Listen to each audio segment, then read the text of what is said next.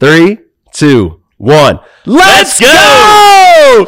Nice. All right, that was better. I am the host of the PBE Podcast, Troy Tittlemeyer.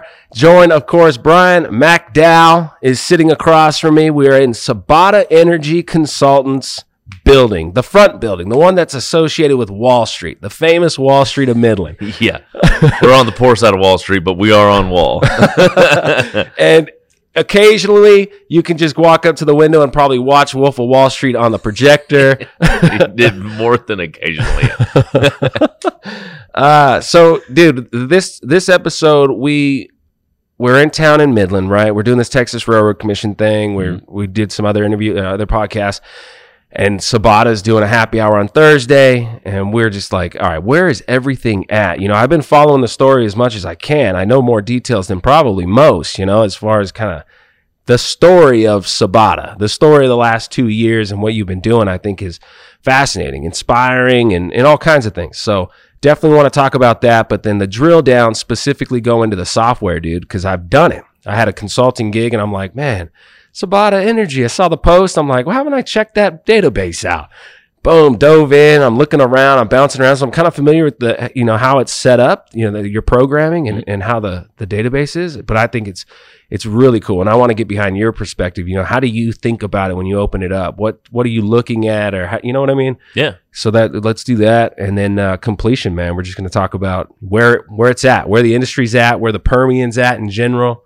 Kind of the future, right? Plans. What are you doing with Sabata? What's the vision? And then that's it, man. That's the wrap up of the show. Cool. Sounds like a plan. Are you in? Yeah. Oh, yeah.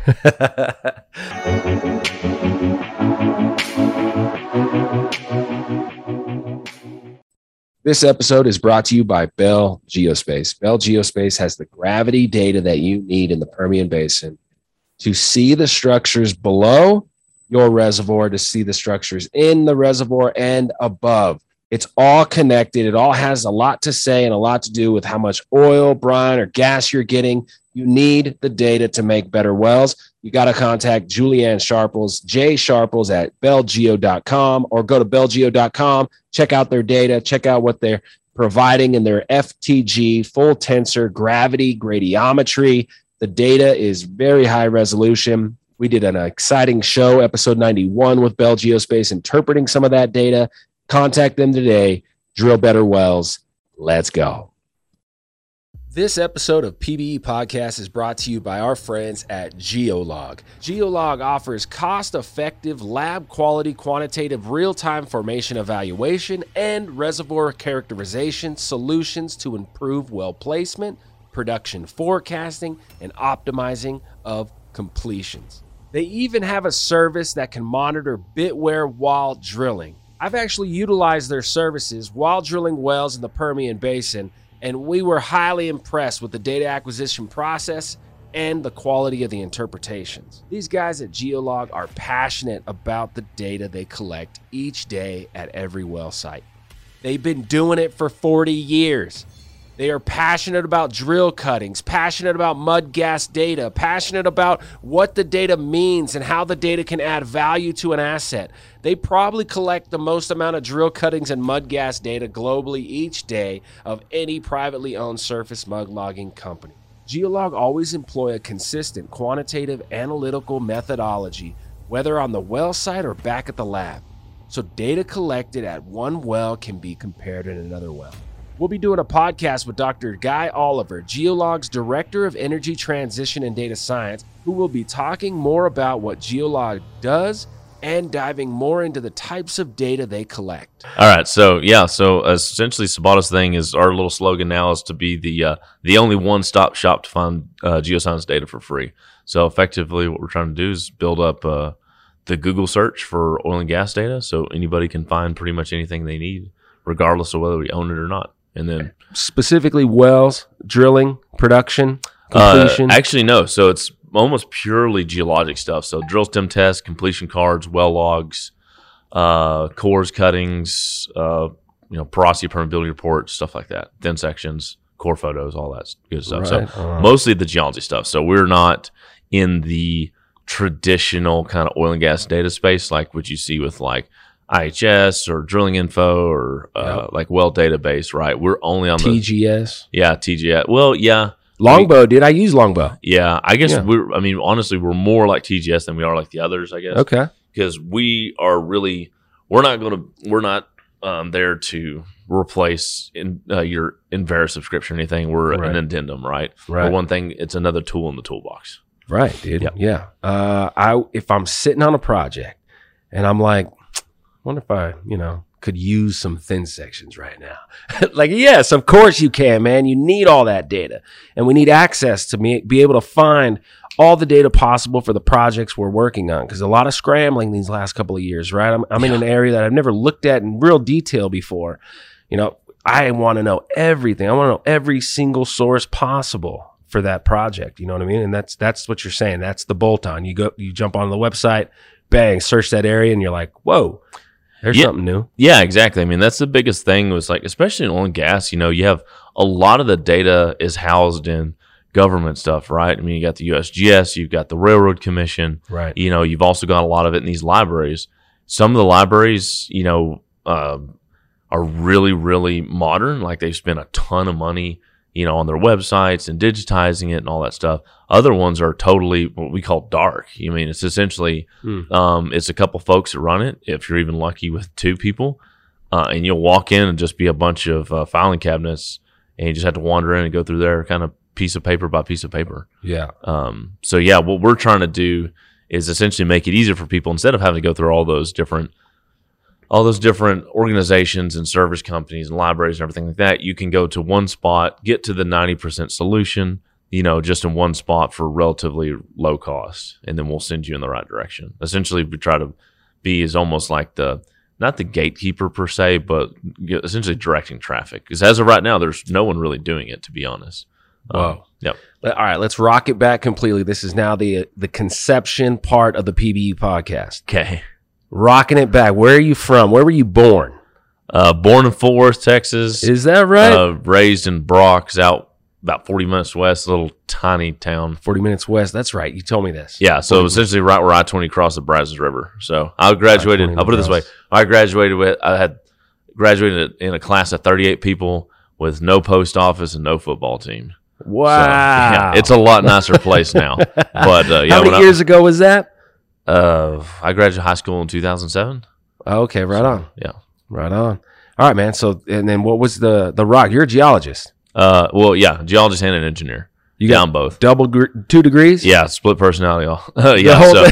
Yeah. So bachelor's geology, Texas A&M, master's in petroleum engineering at Colorado School of Mines. You went into the geology program knowing you wanted to be a geologist, or you went to school and then you went to geology?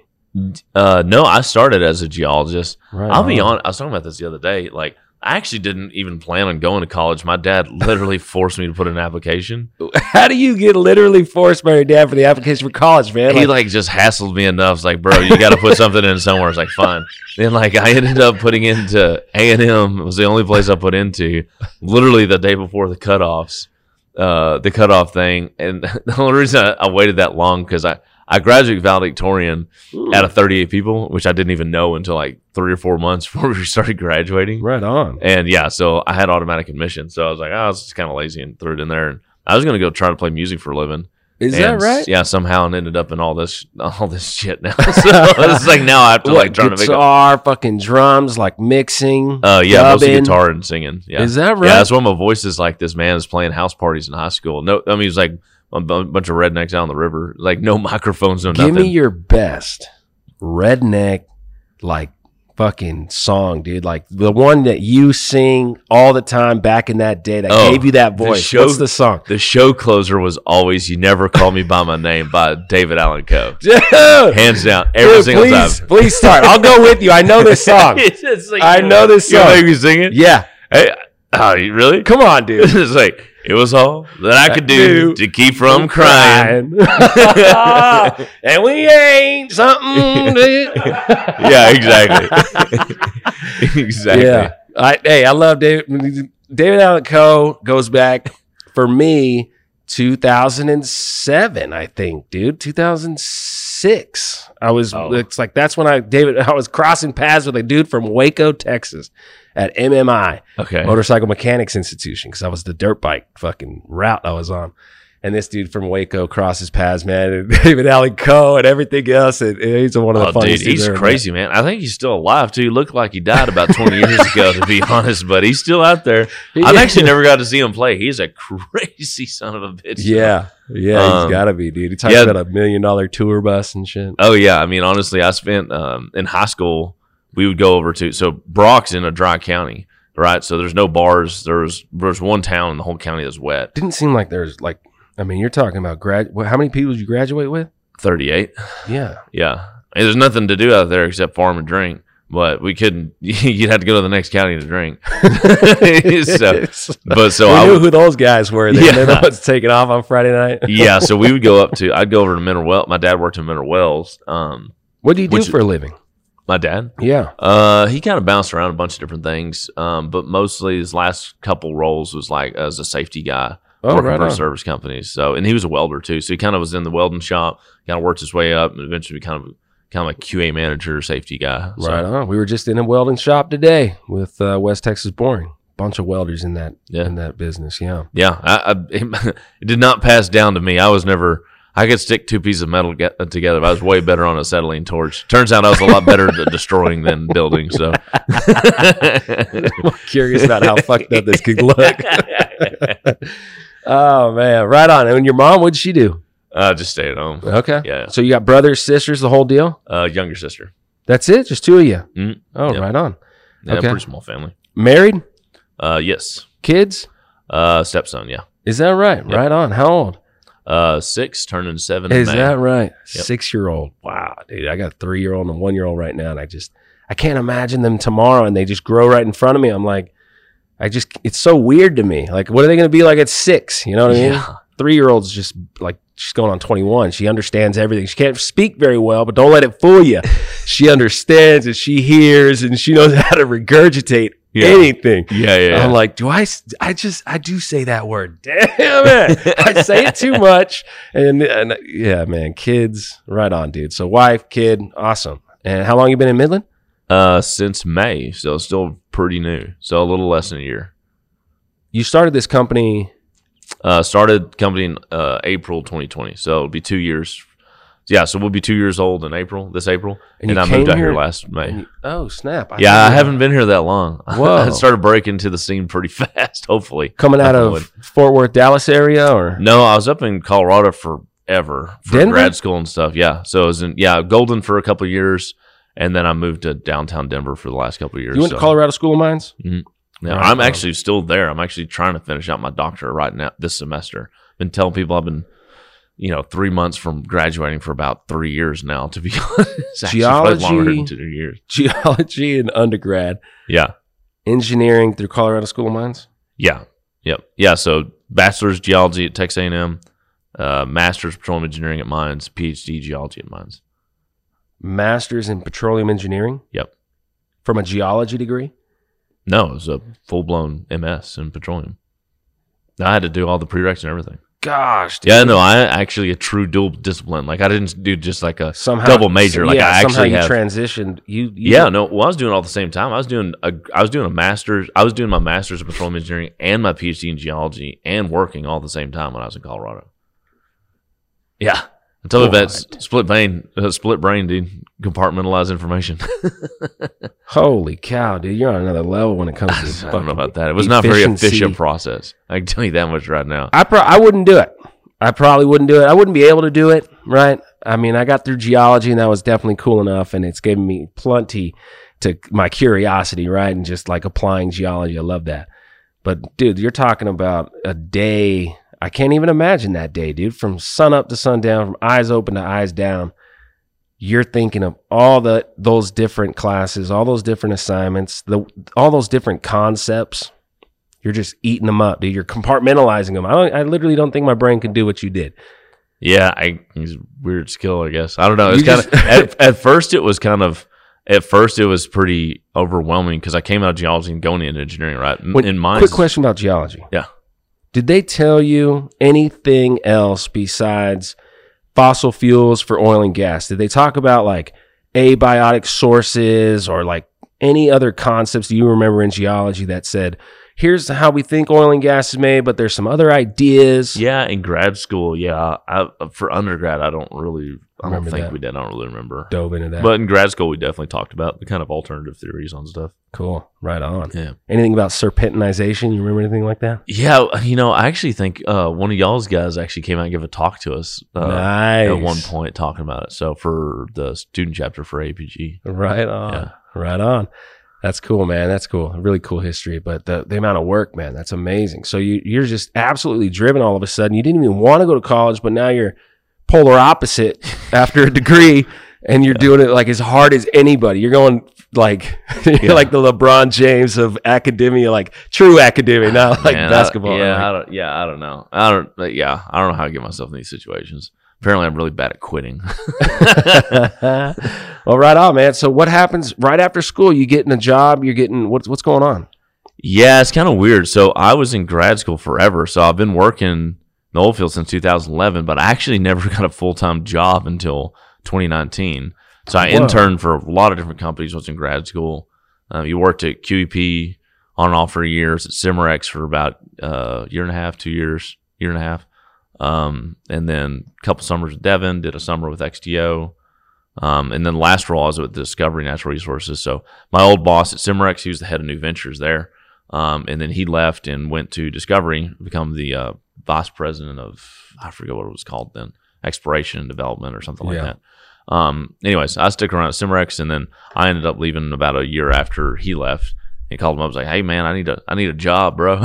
And he got me over there, started as an intern, and then fast forward kind of like 2 years later, I actually got headhunted out of them. I was going to start an exploration geologist job at Exxon, and they ended up giving me and they were okay with it. This was like a year before I was graduating, and no conflict of interest or anything. So, and when it came down to it, the work that we were doing, I was doing a lot of like really hardcore reservoir engineering. Which is really interesting. Is like I was doing all this like really hardcore reservoir engineering as I'm like courting this job as an exploration geoscientist with Exxon. What was the data that you were swimming in as a reservoir engineer? Like the actual data is completion stages, flow back data. Yeah, all of it. Yeah, we did. I did more. We didn't. I've got my reservoir engineering side is kind of strange for most people. Because I haven't really done a whole lot of like decline curve analysis and economics and stuff like that. Like I can do it. It was just never really my bread and butter because I came from the geology side and because kind of had the kind of graduate kind of level education at engineering. There's not a whole lot of engineers out there with masters, right? I mean, it's mostly geoscientists, right? And so between that and then kind of my geologic background, I've worked on a lot of like really hardcore sciencey stuff. So the reservoir simulation, rate transient analysis, pressure transient analysis. Dude, I'd help out our completions guy with frac models. Wow. What were you learning with that stuff, dude? I'm always curious. So I never got to really dive into that. We had an engineering department that was outstanding, but it was their thing and geology was ours, and it was blow and go. We integrated, but we didn't get to really sit in and figure out how all right, pressure's now this, and in a week it's now this, why. Same thing with fluid rate, right? Flow rate is changing over time, and you got all this really high resolution data, but the variables are odd, right? I mean, sometimes pressure and flow can be so weird, especially like oil cut. Yeah, I mean, and that's really the thing is that's what I've kind of gotten myself in this niche as being the kind of the middleman, because like I would go and essentially go in and chat with all the geologists and like I mean I got technically I don't have a graduate degree in geology, right? So if you go in with a lot, work geology stuff a lot, but I'm also a reservoir engineer. So essentially they go in there and talk about the stratigraphy or whatever, like we're seeing this zone and we think this is I don't know, a geomechanical barrier or something like that. And they sit there, it's like, well, I would agree if you look at the kind of the clay mineralogy or whatever, it would make sense that would be. It's like, however, we just did an interference test and it absolutely is not type of thing. So, and then go back to the other side with engineers, and we're the ones doing the reservoir simulation, right? So essentially working between the geoscience and the engineers, like what is the best way to upscale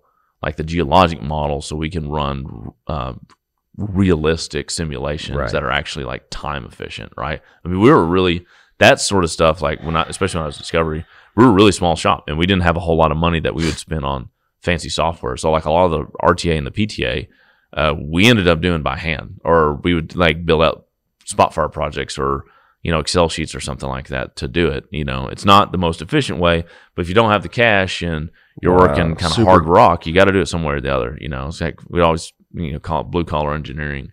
It's not sexy stuff. We're not going there in Phuket and doing all this hundreds of forecasts or something like that.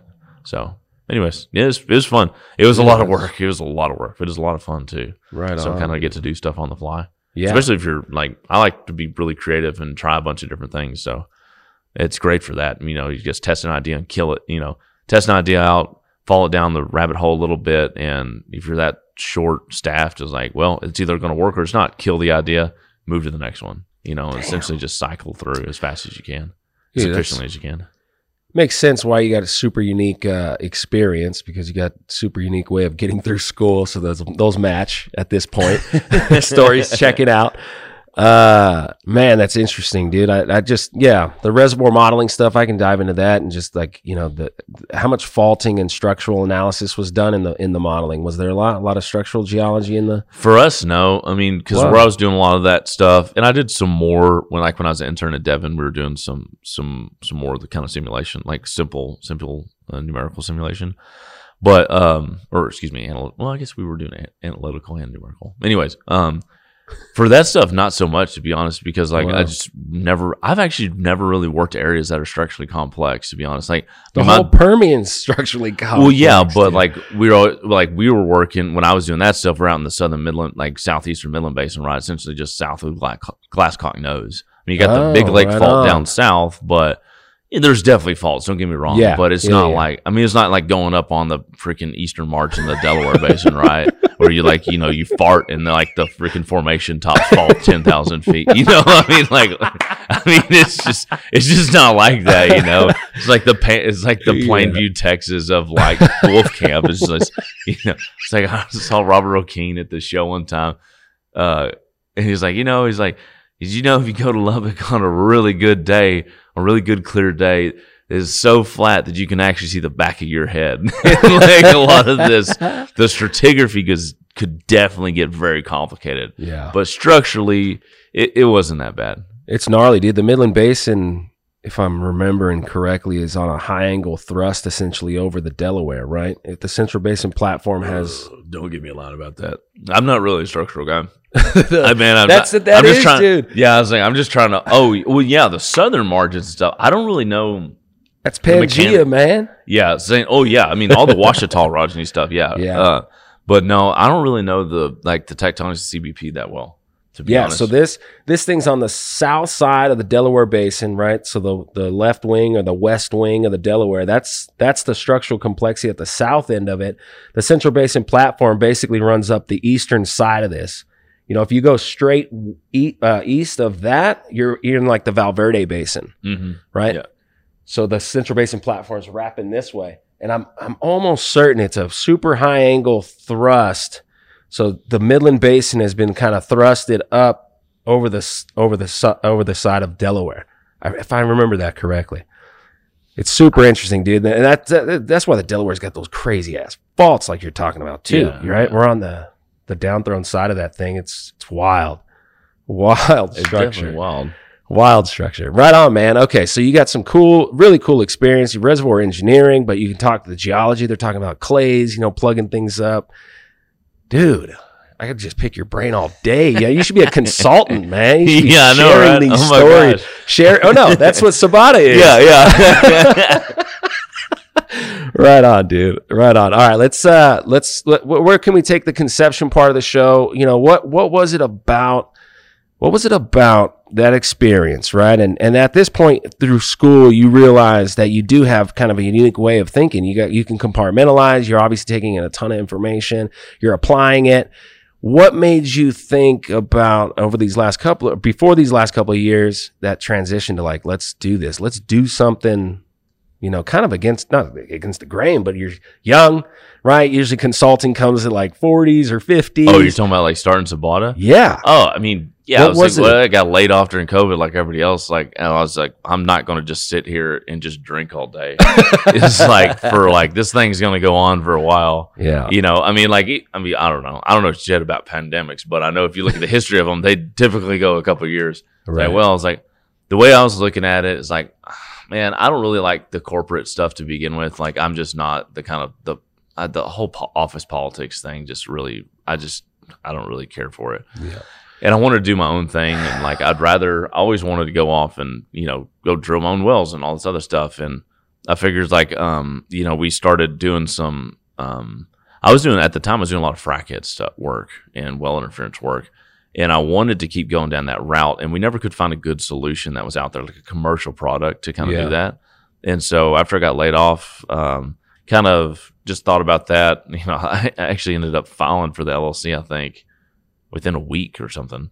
And then started calling up buddies like, hey, man, it's like, I really want to flesh this thing out. I think someone should do it. It's going to be the next step in all this. Y'all want to kind of partner up. It's like with COVID and prices, like things are going to be slow. This is when you should innovate, right? Innovate during the down times, you cash in during the high times, or at least that's what you try to do. That's what they say. The money's made when the curve goes up. Yeah. So it was just, honestly, I don't know. It was just like, well, we eventually started all this. Like, well, if we're going to do this, we can do it now, because essentially everything's on a fire sale, right? And but you want to make right? Like, what was how did you come up with the concept? The concept of collecting the physical data, right? Like what drove that? I mean, there's a couple different parts. There's really three parts that came together. One is my doctorate, actually. So my PhD originally started out as a master's, looking at like the Upper Cretaceous stratigraphy in the Piceance Basin, right? Badass. So like the redheaded stepchild of the Book Cliffs, right? Where all the sequence stratigraphy started, right? And then everybody, once they got to the state line of Colorado, there's like faults start popping up. They're like, nah, screw that, dude. I ain't gonna touch that. And there's actually a lot more wells too, so you can actually get a 3-dimensional perspective on that. And anyway, I'm not gonna get into that. But anyways, so I was kind of working that basin, and we were working the fluvial section and trying to fit the fluvial section into like the kind of sequence stratigraphic framework. Jeez. Yeah, it's fluvial. I mean, like, I'm sure there's going to be some people's like, it's really tough to try to say sequence stratigraphic controls on fluvial, right? In any circumstance, right?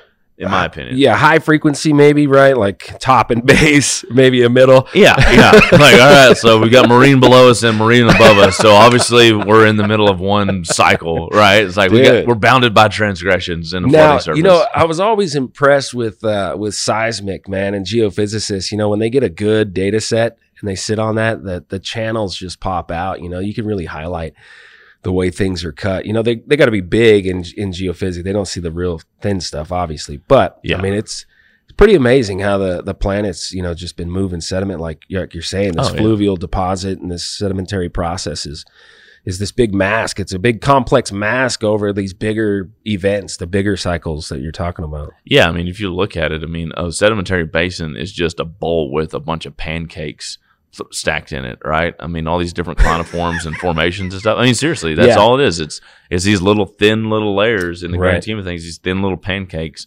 that like have variable thickness. They start. You got lumpy pancakes. You got crepes in there. Someone threw a fucking biscuit in the side and called it a carbonate bank. And I think it came from that way. Dude, so the model that I'm trying to apply to the Permian in what I do, it's different. It's the mud volcanism. I'm looking for high energy sources to low energy traps. And then you see those events, you see these pockets that do seem to be pretty interesting, and it matches up with the fluvial stuff. When the laws of sedimentology, when these things hit the surface, that's what they abide by.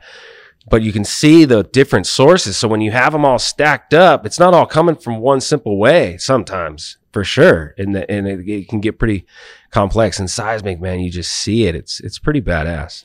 Oh, yeah. Well, and I think that's the one thing people really forget. There's one thing I really liked about going to mines, like there's so much Cretaceous stratigraphy, and like the Western, obviously, the Western interior is really unique in a lot of ways, right? I mean, it's like there's not really anything else like it. No, in the whole world, dude. Western United States is crazy. Yeah, and just like the style of it too, like how you essentially had, the eastern part, was definitely adding sediment in, but not very much, and the western part was just getting slammed by mountain chain after mountain chain for. Whatever, 100 million years. 60 to 90, something like that. Yeah. Yeah. I mean, you had the Sevier before that. And then the Sevier. Yeah, that's right. With all the other stuff like this. The Acadian, the Ouachita. I mean, all that stuff. Western United States has been, it feels, I think, the antler and the things that happen from the east through geologic time. But obviously, that west directed.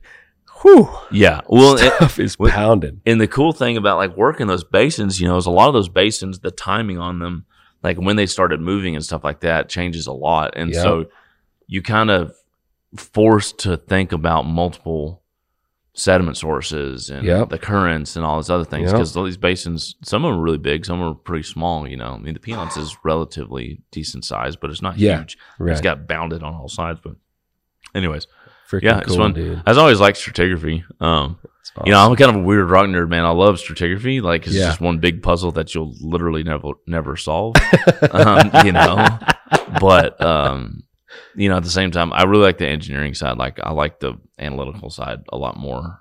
So clearly you jumped into that too. You talked about that with some of the stuff you were picking up on as reservoir engineer and what you were doing there, and then obviously what you've done with this company. I mean, the database and the way that you've been able to take all this. Yeah, data. And actually, kind of getting back to your original questions, like where did all this start? Yeah, it's like when I was doing all this PhD stuff, we went out there and we're working on these rocks, and we were trying to fit it into the larger context, and there just wasn't really.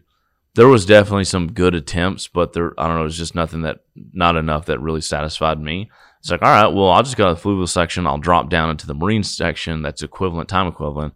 And then we'll work our way back up the system. And then quickly realize, like, well, that hasn't really been figured out either. The Piceance's got like 4 different kind of nomenclature schemes where you are in the basin. So I spent like the next years going through. It's like, all right, well, how do we solve this? Or, well, let's just go and start collecting all the interpretations that we've done, getting into like one Petra project. It was like a bunch of Excel sheets and stuff. And just throwing it up on a map, right? Like seeing what people call what. And it kind of grew over time to where essentially I built the precursor to all the Sabata directory, which is you could go in there and you can search. I want to see anything and everything having to relate with the Cascade, whether it's ISOPAC maps, whether it's published cross sections. You had that all organized and ready to go. You click on it and it'd pop up and it's all indexed by essentially stuff I had to figure out. It took me years to kind of figure out how to piece it together. Well, just the philosophy of what goes where, how you organize that, how you. Yeah, like mixing together like strat sections, in with core and with, well logs and stuff. Logs, yeah. Yeah, so I kind of did all that, and it was always really cool. It was interesting is I always thought it was really cool, and everyone always thought it was kind of like a neat trick, I feel like. And enough, I mean, honestly, I tried to publish a paper in JSR, excuse me. What is that, JSR? Journal of Sedimentary Research. Oh, I've heard of that. It's like the big, it's like the big sedimentology journal. And so now, is that Rotson? Is that the guy that's involved, John Rotzian? No, that's all through SCPM. So this journal's been around. It's for SCPM? a decade. I don't even long time. Okay, runs under the umbrella of the SCPM. Yeah, JSR is a journal of SCPM. Okay, right on. But so they have this thing you can put in for they call research methods. So we threw in a short paper of like, hey, we've got this way to index geologic data. We think it's pretty cool, and just kind of showing it out there. Like, he's like, people should be doing stuff like this because as geologists, one thing that drives me nuts about geology is we're not very good at documenting our work, right? And we're not very good at repeating it, right? I mean, just what was I thinking yesterday? Man? I'm the wall. Well, dude, I got an eraser and I got colored pencils for a reason. My ideas are changing, dude. Like,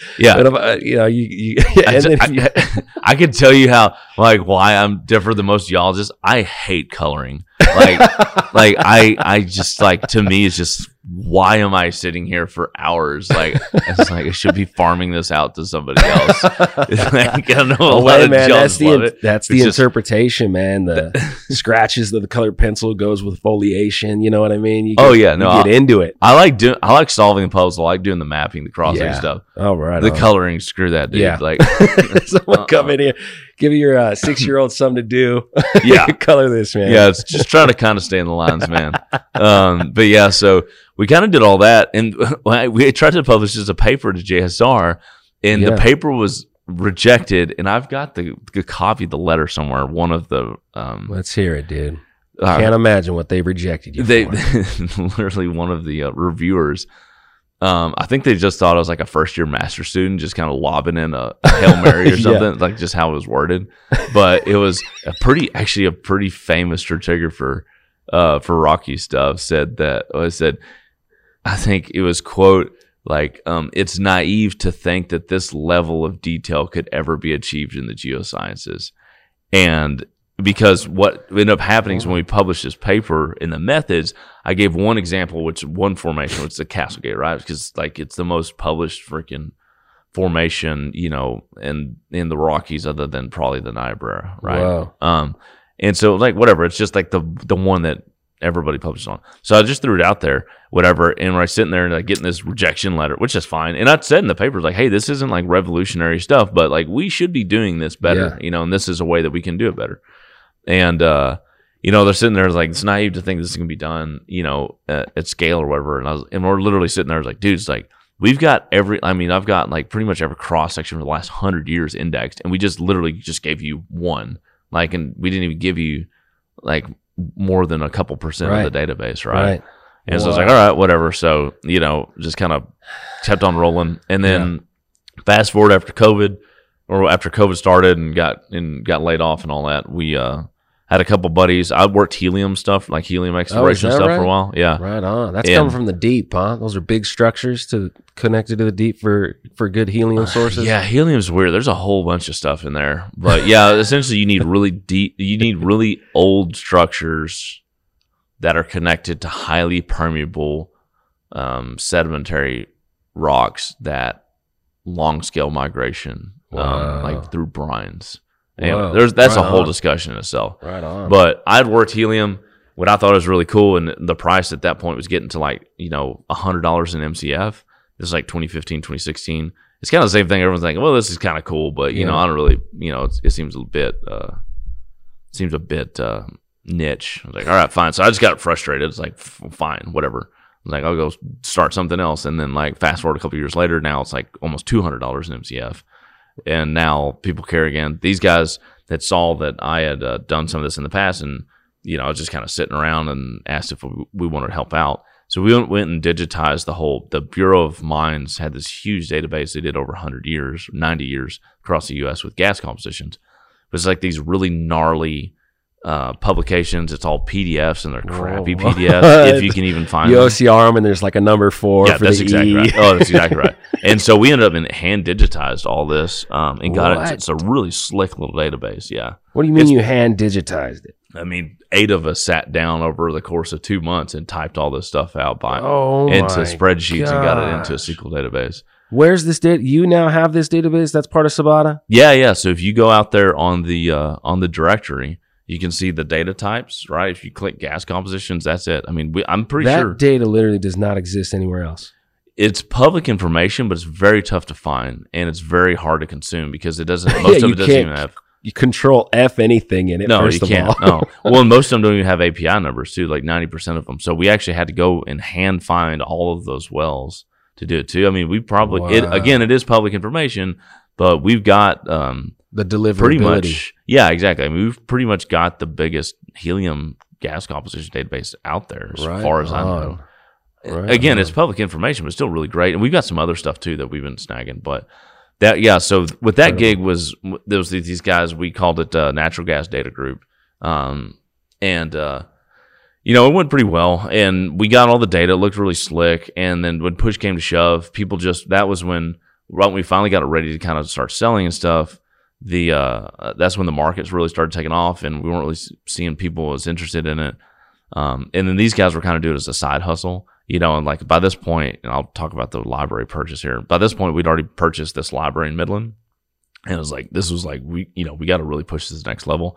Wow. And eventually it just got to the point of like, well, they wanted to do a side hustle. They had real jobs, and like I didn't. So, we ended up essentially buying them out of that. And so now Natural Gas Data Group, NGDG, is a subsidiary of us. We don't really do anything through that anymore, but we've got that data. So, but anyways, the reason I go through all of that is because of that data set. It covers the whole U.S. and Canada and parts of Canada too. So part of that, because I was trying to look down the road to where we could scale this thing, is instead of going and pulling those well spots one by one, we pulled essentially all the well spots for the U.S. and Canada, as a rule, right? So you're talking about millions and millions of well spots. Again, it's a lot of it. It's all public information, right? And I used essentially my PhD work to figure out how to get it all to talk with the land grids and all this other stuff, so you could really search through the land grids and all this stuff easily. Spatially, exactly. Which is always the hardest thing, right? Especially like a place like Texas, you know, where it's just a huge pain to search for wells by land grid. And so after all that, we ended up. So we kind of brought those two things together, which is pretty cool. And then the third piece of all this is we bought the Petroleum Research Center in Midland, which is one of the 3 oil and gas libraries in town. So there's the Subsurface Library, which is for profit. There's the Midland Energy Library, which is nonprofit. And then there's this other one, the Petroleum Research Center. It used to be called the Geologic Information Center back in the day. Wow. I guess it was an old petroleum information library, so like the kind of the precursor to IHS. It's been passed down a bunch of times, but it was always notorious that you could not find anything in there. They had a lot of good data, but it was like, especially the well logs were organized by what's called the Riley number, which is just this holdover numbering system from this company called Electric.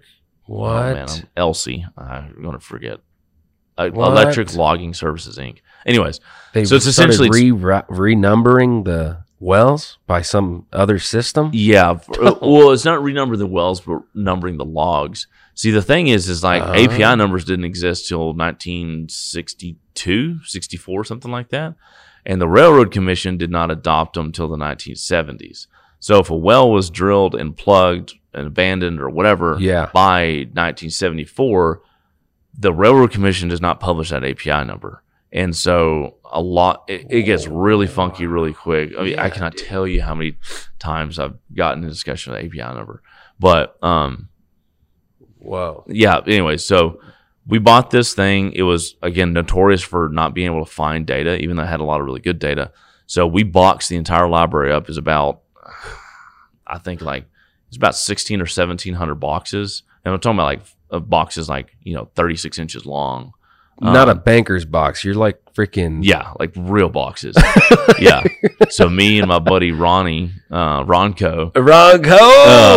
we're in there for about 3 weeks boxing this stuff up, all of it by ourselves. Took about I think I ended up figuring it was about 60,000 pounds of paper. By the end, our fingerprints were like totally worn off. Like I couldn't I couldn't like log into my Mac because like it literally could not ring a fingerprint. So I was telling everybody, like, dude, like we should have robbed a bank. It's like, or did we? And so that was kind of the final of the 3 kind of legs on the stool. Jeez. So I had the doctor as a way to organize data. We had Natural Gas Data Group, which essentially created the base layer for all of our data. Proof of concept, right? The base layer, the foundation. For all the land grids and the lat longs for the wells. And then we got the PRC, which was like a lot of this really good proprietary data.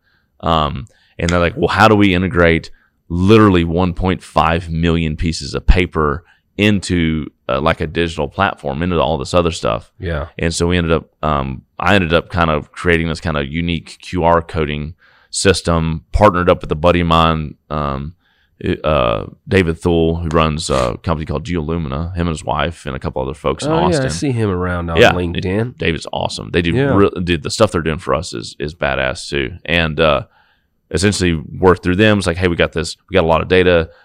This is what I want to do. Yeah. Their specialty is image processing and oil and gas applications.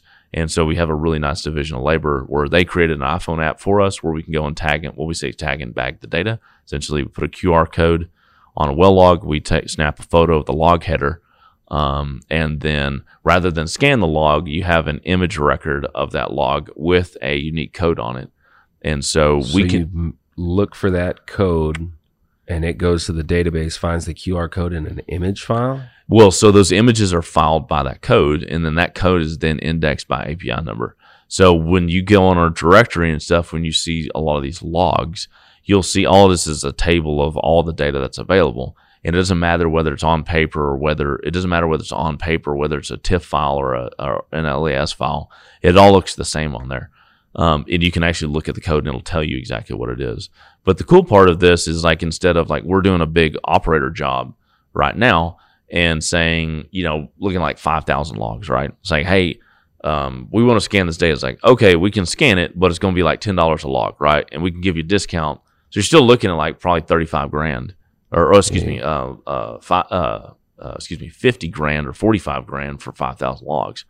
Or we can tag and bag it with our little system. And not to mention that, it's going to average 5 to 10 minutes or more to scan each one of those well logs, right? Plus renaming and storing all of that, right?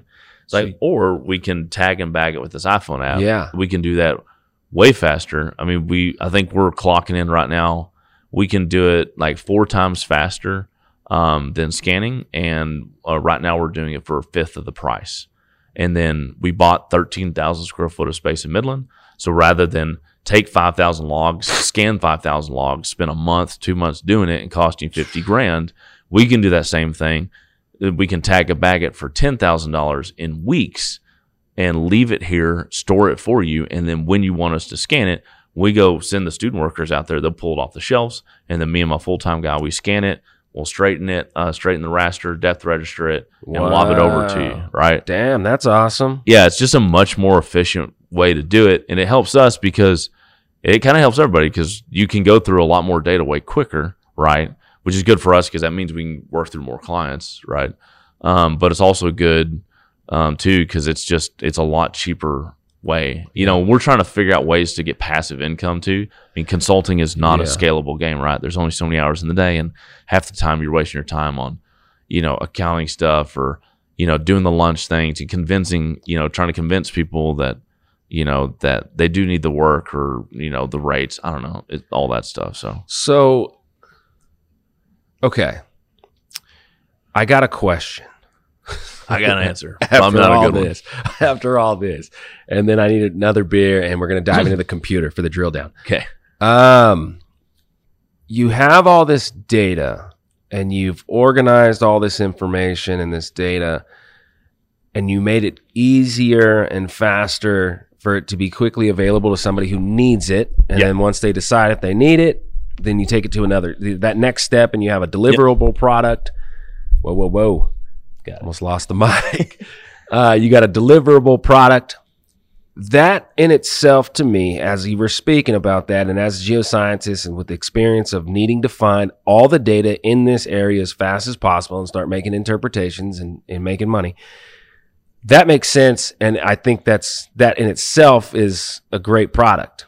And your experience obviously tees that up perfectly. But in your opinion, in the whole data set, what is the most unique thing about it that is valuable today? Like, what is the geoscientist looking for right now? And does your database have a specific kind of non-commonly available data set that is going to these guys and they're interpreting off it? Yeah, so the biggest thing is that we have stuff on our directory. It does not matter whether we own it or not. It's on there. That is very, very unique. There's only 1 or 2 organizations that are like that. Actually, I think there's only one that I know of, and they only deal in seismic. When it comes to like geoscience data, like the well logs and the cores and the cuttings and all this stuff, as far as I know, we are the only one that does it. But you don't have to go, like if you want to go find something like Andrews County, which will show on the computer here in a little bit probably.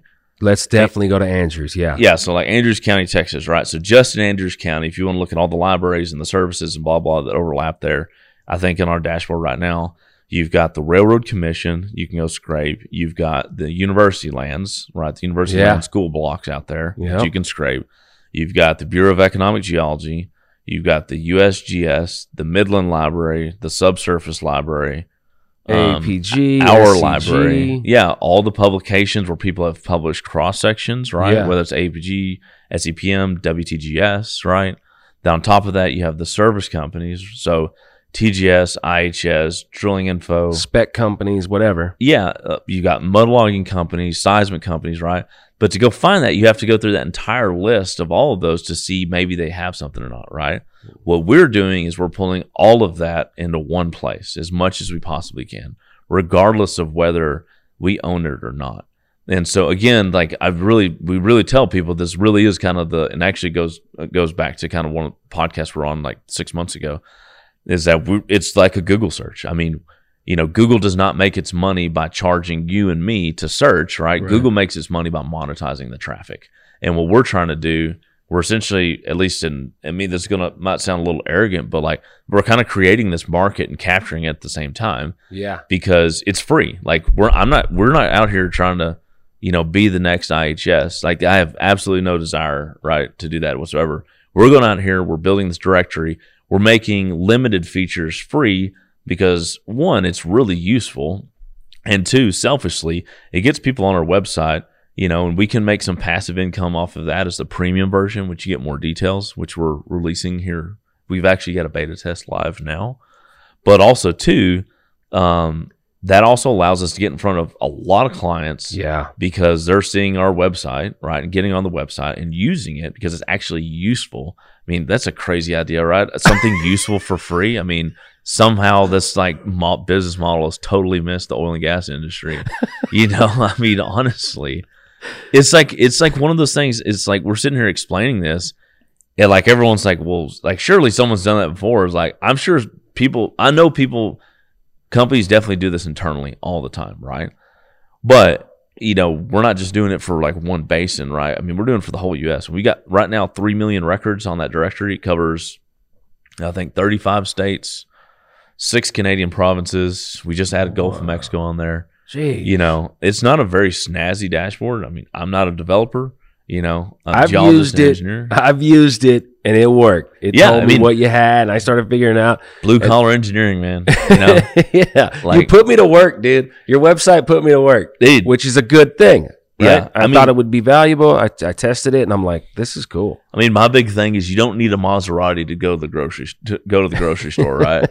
I feel like that's what a lot of the service companies are selling is like, especially you see a lot of the production data space and all this stuff, right? Is that everyone's working with the same data essentially with a little bit of proprietary stuff sprinkled on top. It's different algorithm or something. Yeah, and what you really get down to, the competition is its features and it's the quality of the dashboard, right? And that's really what you're paying for more often than not. So we're not trying to get in that game. My ultimate goal has always been, continues to be, we build the database up, we build some consulting off of that in order to keep the lights on and stuff. But ultimately, I want to be able to use this huge database and the relationships that we've gotten with these service companies and the libraries and everything to where then we can go raise some money and actually turn this from not a data shop, but like an investment shop, right? Because if you have this enormous it's getting into data the completion part. Yeah, it's like if you have this enormous data set and you've got engineers and geoscientists that spend all day, every day in there using it, right? Yep. Why not be able to approach, like, say, smaller operators or someone who's looking for some cash, or a lot of smaller operators have a lot of data that they want to get integrated. They just don't either have the time, the money, right? Or a lot of people honestly just don't even know what's possible. And so our idea is that we're going to build this up, build the relationships that we're having with all these different folks. And then eventually here soon, we can approach some of these smaller operators. And maybe it's only a well here and a well there saying, hey, how about we come in, we can provide data that we have or that we get through our broker. Yep. We're essentially building this data brokerage, right? We can provide data and we can manage this stuff for you. And oh, by the way, we'll actually bring cash too. And we'll essentially, about you let us buy into this well as like a non-operating working interest, something like that. Like we don't want to own the asset. Yeah, we're just helping you get after a good what looks like a good prospect. Lever your local expertise and our kind of data expertise and just all around technical expertise. Like it's one of those. Have you ever seen Django Unchained? So pieces of that movie, yeah. Okay, so there's this one line where it's going in. They're just talking about. He's like, you can't just go up to a farmer and ask them, you really want this horse, like really, really want this horse, right? You can't just go up and ask the farmer that, hey, I want to buy this horse. He's like, they're not going to do it, right? Unless you pay some ridiculous amount of money. He goes, the only way that you do this is you go offer to buy the entire farm. And then eventually you get back down to kind of the horse. To buying the horse, right? And the way I look at this is with $95 oil and $4 gas, you can't really buy old vertical wells or anything for a good price right now. The price is going to be totally overblown, right? And maybe you go in there and you try to give someone $1, to get whatever percent out of there, and maybe they like it, maybe they don't. But if you go in there with that $1 and then put in some real sweat equity and say, hey, we'll put in this $1 and then we'll also help solve these issues for you. You don't even have to do anything. Better, you won't even have to pay for it, right? I think that's a much better business model to come in and get into areas that otherwise would be totally locked out. I mean, the whole Permian is scattered with operators that have been working, families that have been working in that area for decades, and don't let anybody in.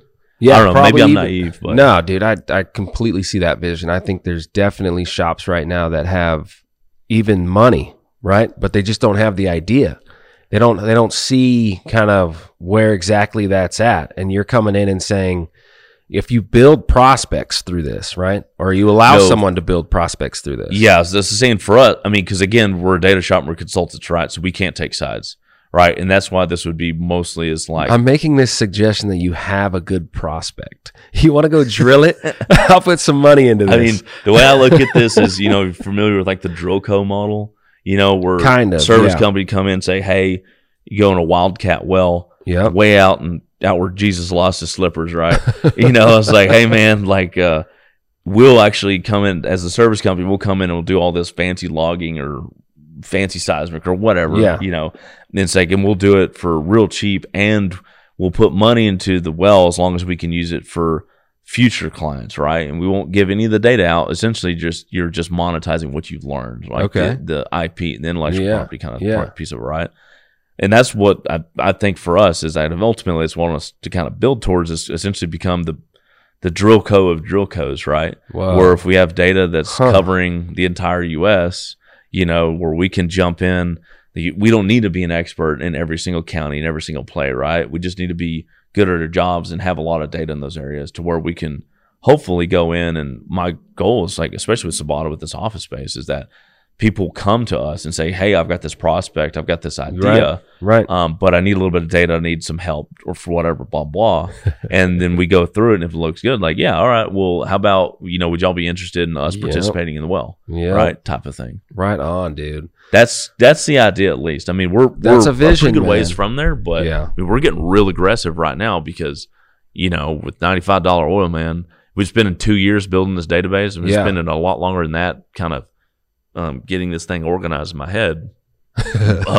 Honestly, integrating the compartments that you made it from. Yeah. Gotta make these silos talk. And that's kind of where we're headed now. And right on. It's kind of interesting. Sabata was always supposed to be kind of a practice run. It's like, well, we'll do this, don't have anything else to do. It's like Friday, ain't got no job. Might as well start a consulting shop, right?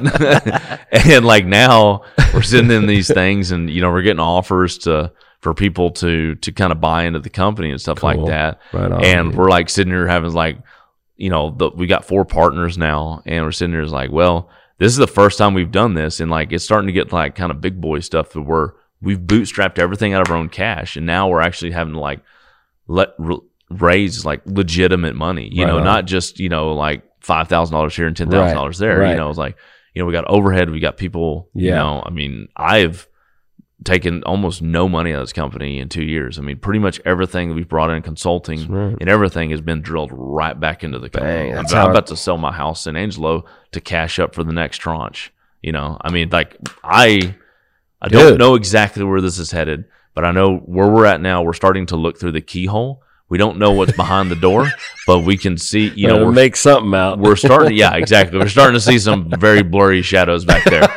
And the shadows don't look super scary. Yeah, nothing super questionable at this point. I don't hear heavy breathing. Yeah. I don't hear chainsaw noises, Oh, man, I'm freaking fired up, dude. We got to dive into the system. I Yeah. got to see what you're talking about, and I want to talk a little bit more of some couple of concepts that came to me while you were talking about all this and your vision, right? Because that's all it is. Your vision is ideas, and then people get a part of that vision, and it either like focuses it or makes it more wild, or maybe it tells you like, let's get rid of that one, right? You're integrating with new ideas with people that think totally different than you, and provide some feedback. That's what I'm hoping to do when I'm watching this. I want to see that, and I want to put that to motion, dude, because I think you're onto something with your business model and that vision. I hope so. It's awesome, dude. We're about to figure it out in the next 6 months whether we are or not. Let's go, man. That's the rest of us too.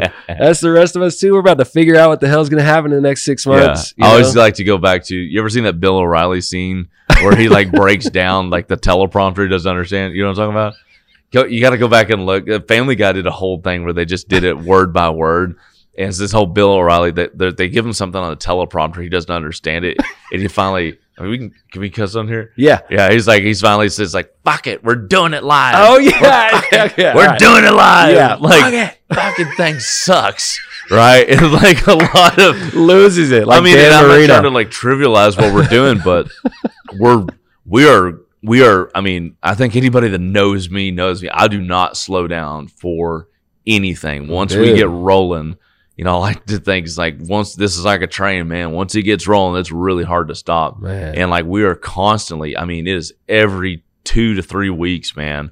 We're pivoting, we're testing ideas, and we're killing ideas, and we're testing another idea and killing that idea, right? Dude. And just moving as fast as possibly can. Entrepreneur, man, and it's very dynamic, dynamic time. Yeah, it's definitely exciting. Sometimes I wish it was a little less exciting. Yeah, I believe it'll that. make a good bar story at some point. Hell whether yeah, we win man. or lose. Hell yeah, that's it. It's your story, man. Own that thing. Own it, man. It's a good one, dude. I'm really listening. I had no idea, the details of your background and how you tied that all together to what you're doing with Sabata. Okay, we are looking at the Sabata Energy Consultants homepage, right? Yes, sir. Are these the Guads? Are we looking into the Delaware Basin? Actually, that is Guadalupe Peak. Yeah, I did not take this picture. This is actually from, my little thing's covering up. It's actually from Unsplash. I just go and I always get a bunch of little photos to put on there. So that is Guadalupe Peak, though. Right on. And that's definitely looking to the southeast. Yeah, there's all those salt flats. Wow, man. Isn't that freaking wild? The basin, man. What a view. Yeah. At night, I heard it's amazing. The basin. The basin, El man. Basin. I don't know. What's basin in Spanish, Rosenda? Do you know? I'll have to look that up afterwards. Yeah. Right on, man. The only one-stop shop to find geoscience data for free. All right, man. Walk us through it. Yeah. Okay. So you go onto the website. The first thing you'll notice is there's nothing super fancy out here. I like to tell people we focus all our time on building stuff rather than, building the database rather than building the website. We do have a services page out here now, finally. So now you can finally see what we actually do for a living. But the cool part, what I really want to show everybody is the dashboards, right? So you got 2 dashboards out here. We got the geologic data directory. This is kind of the bread and butter, what we really do day to day. This is where we spend a lot of our time. We do have an induced seismicity dashboard out here now, mainly because I live in Midland and getting rocked by all those earthquakes, and I got tired of TexNet's, website is pretty crap for all the seismicity stuff, and the Railroad Commission's isn't much better. So anyway, so we made one and released it for free. So why separate directories? Why not put it in with the geologic data?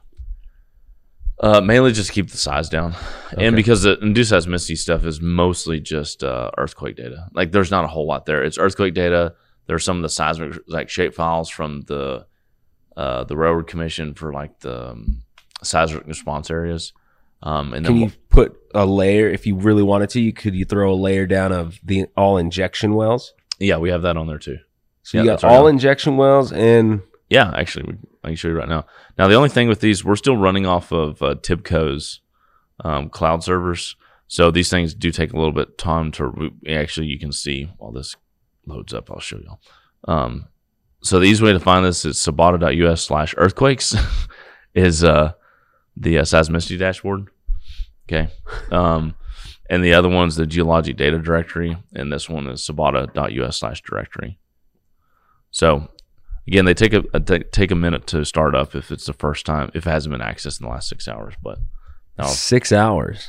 Yeah. So Tibco actually, their servers actually cache the data for a limited amount of time. So we were running off a Tibco cloud version. So we run off of their servers. That's just kind of pre-built stuff. They're all right. They're not super great. We're about to move on to our own servers that we're putting on AWS or Amazon Web Services, so we can start caching the data longer, load faster, all that good stuff. So right on. A lot of this is still pretty low tech. The data's there is good. It's clean. It works and runs very, very well. It's just building out a platform is very expensive, and there's not a whole lot like a actual like web platform. So we're kind of bare bones in it for now, just because, again, I'd rather spend our time and money on getting the data right, and then we can get the rest of this later.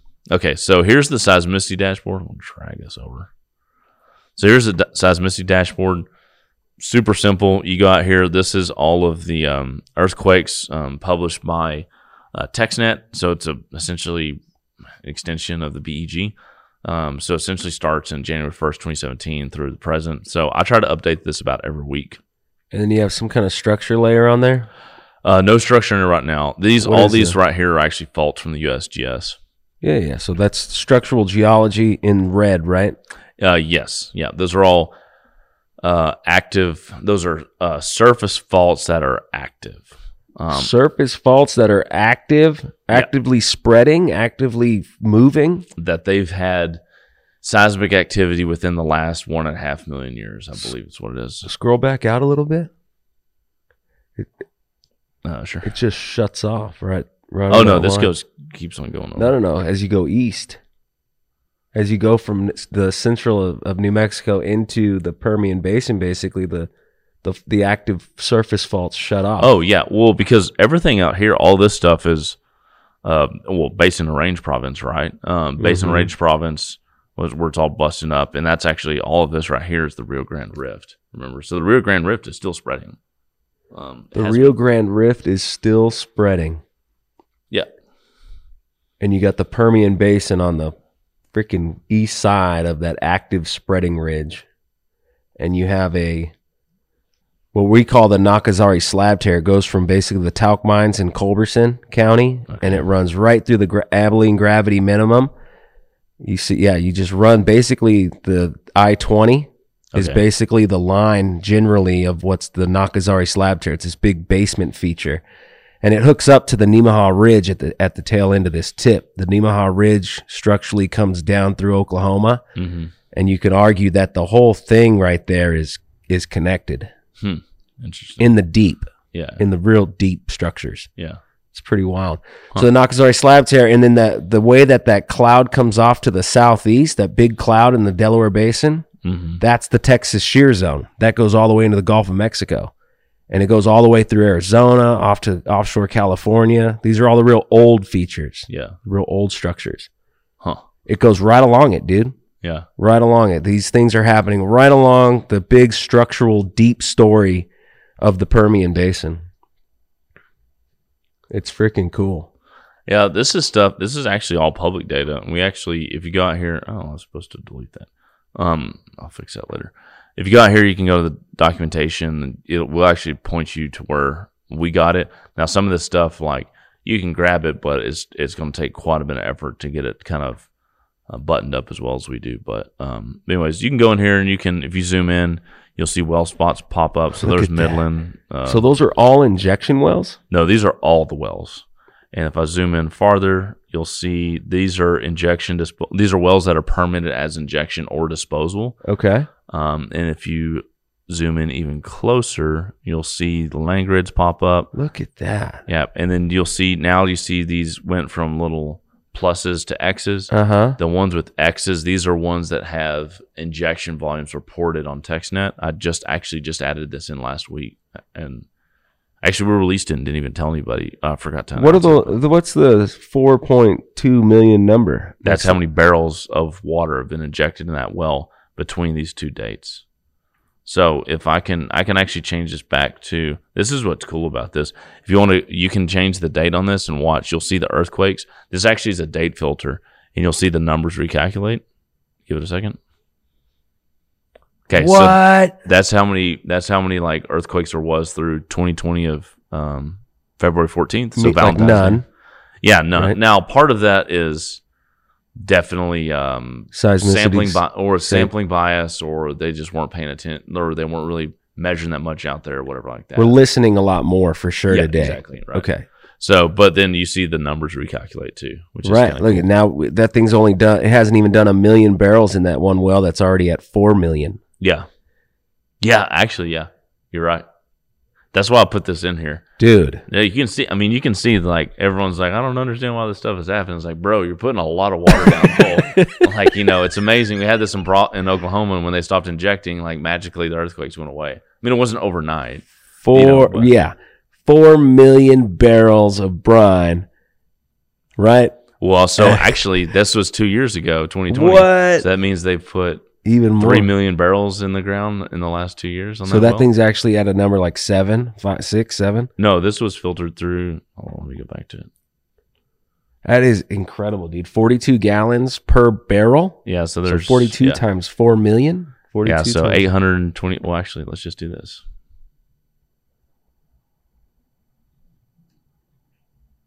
And what's today's date? The 18th. Wow, that's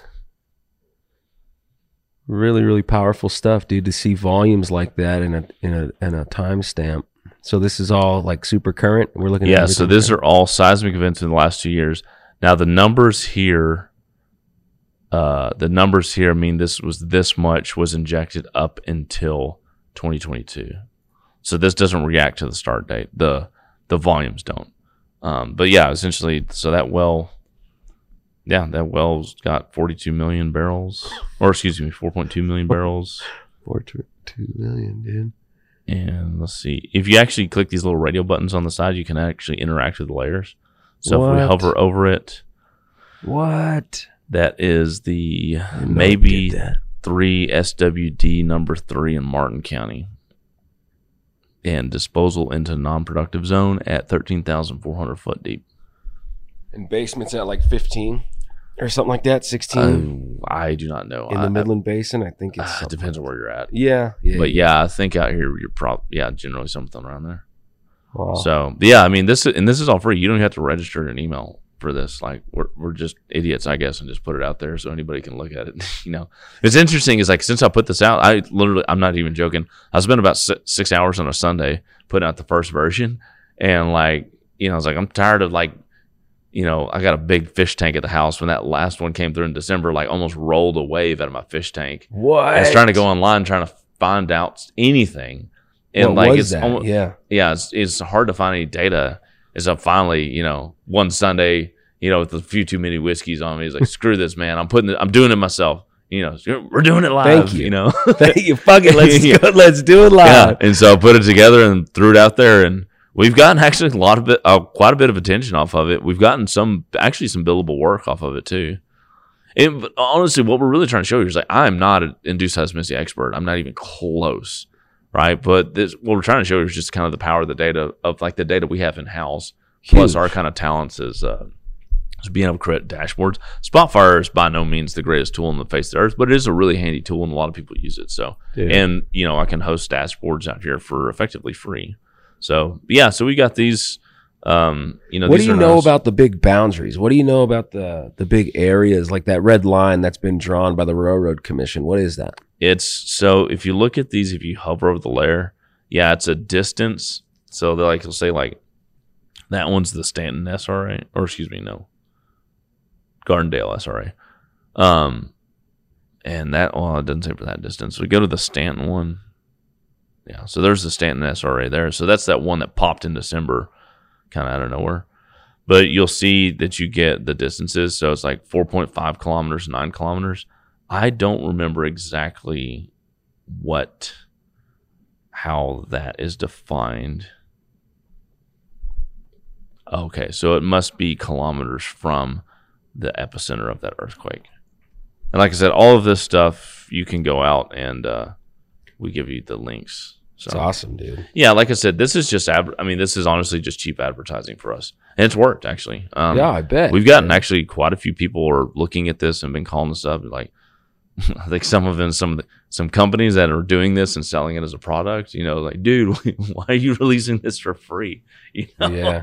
So Right on. like we're a small company, we're young, and like, my last role as a technical advisor, and part of, consultants, like you said, is typically kind of the gray hairs, because someone who's been in it for decades or however, right, made their bones. And, and I totally recognize that, we're young, but we're hungry. And so, we're put these things together to show people what we can do. Well, yeah. And if you clearly, you were not wasting your time becoming, the Sabata consulting energy consultant stuff, dude. Like, you're combining incredible amount of talents and skills very specifically, right? And you put it in this very like applicable way, right? Like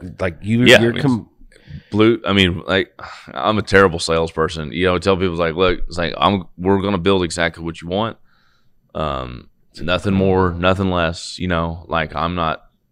Just because, I don't know, the way that I do this is what that I liked when we hired consultants or whatever, right? It's like, obviously you're always trying to get an upsell, right?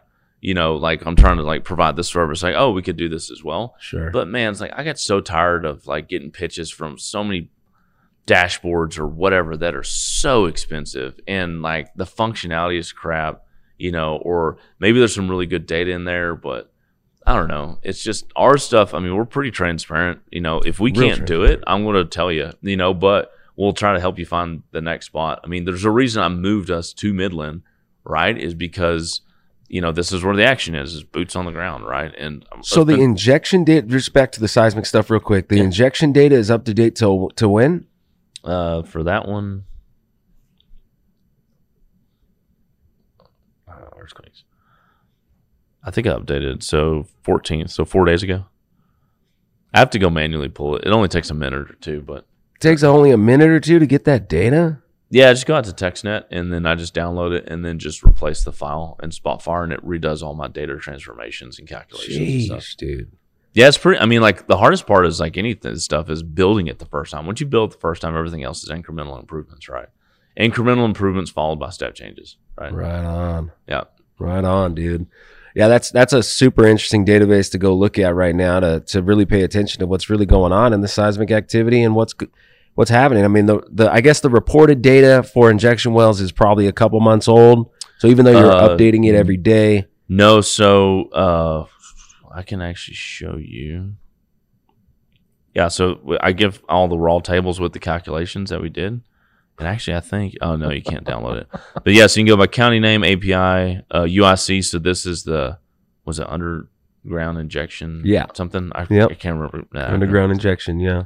So anyways, the type and then the date of first injection and last injection. Now, this doesn't necessarily mean, at least from me looking at the documentation, it doesn't mean that this well just started injecting in 11/1/2019. This is just the earliest period that they reported, whoever the operator was.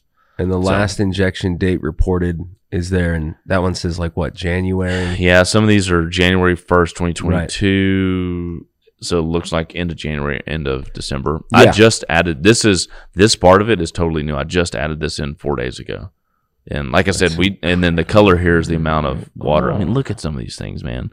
This well, Andre the Giant. Is that what it's called? Yeah. Yes. Awesome. I did not notice that. Props to whoever drilled that. Yeah, so Andre the Giant #1 actually is a giant, and they've injected 20 million barrels of water in there in the last 2 years. In the last 2 years? That's what it says, 11/1 to 12/31. Wow. Unless I've calculated these wrong. No, I'm not second guessing you. How much is that? 20 million in 2 years? That's about my salary, if you Shit, I wish it was my salary. Maybe in pesos. Or Thai baht, where it's 100 to 1. In 2 years, so 24 months. Yep. What's the average right there? The average is around 28,000 barrels a day. I mean, there's oil companies that don't make 30,000 barrels a day. A year.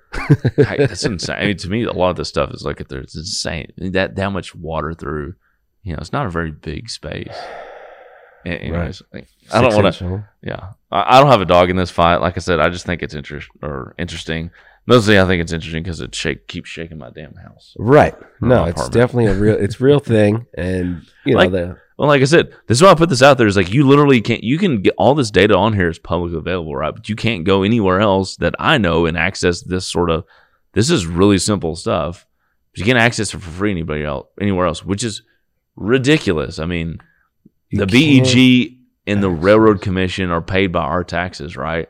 And the whole town's getting shook up right now and has been for and they can't years. Go to a source outside of yours. It's like doing, minimal effort. You want to understand and study what's actually happening in the seismicity of these areas in West Texas, your database is the only one that I'm aware of that you can quickly access and start seeing that and figuring out what maybe is going on for free. I don't know anybody else is doing it for free. And this stuff is to me, this is really simple stuff. It's not that complicated functionality wise, but I think it's good. Dude, But yeah, awesome. You go out there. Like I said, we don't even have to get we don't even snag your email address at this point. Can I upload layers onto your database? No, I wish. We get that question a lot, but no, Spotfire doesn't. There's a problem with because I like Spotfire as a really good tool for a lot of things, not everything, but a lot of things. The problem with Spotfire though, is because we don't have our own platform built out. We're relying on the functionalities there. We're limited by the functionalities in Spotfire itself. So. I'd love to go do all the other stuff, but it's like, I got to convince someone to give me $1 million to go build a web, go build that. What about exporting one of your layers? You can in the premium version, not in the free version. Oh, right on. Yeah, you can actually export the tables. Like a shape file. I want just a shape file of the spots and not the shape file. You can't really download shape files out of Spotfire. But everything we do is a la carte. We're so if I want a couple of layers, dude, you'll ship me those layers for an individual cost of the shape file. And you tell us what you want.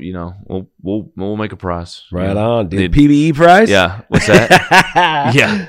Yeah. No, exactly. Honestly, because we're scrappy. We're doing this out of our own cash. We're trying to keep the lights on. We've spent a lot of money getting to this point, dude. You have to realize. I was doing this for a year and a half, 60, 80, 100 hours a week, in the dark in my office in San Angelo for 18 months before we even told people what we're doing, right? On purpose. So we'd have kind of a head up on all this stuff. Right. Now, and I'll show you the data directory here in a second. Now, I could regularly add, if the data is pretty solid and it's not super messy, like I think last Saturday or 2 Saturdays ago, I think we added 350,000 records to the website. It took maybe 5-6 hours of time to do it. The whole company's 2 people and 4 student workers.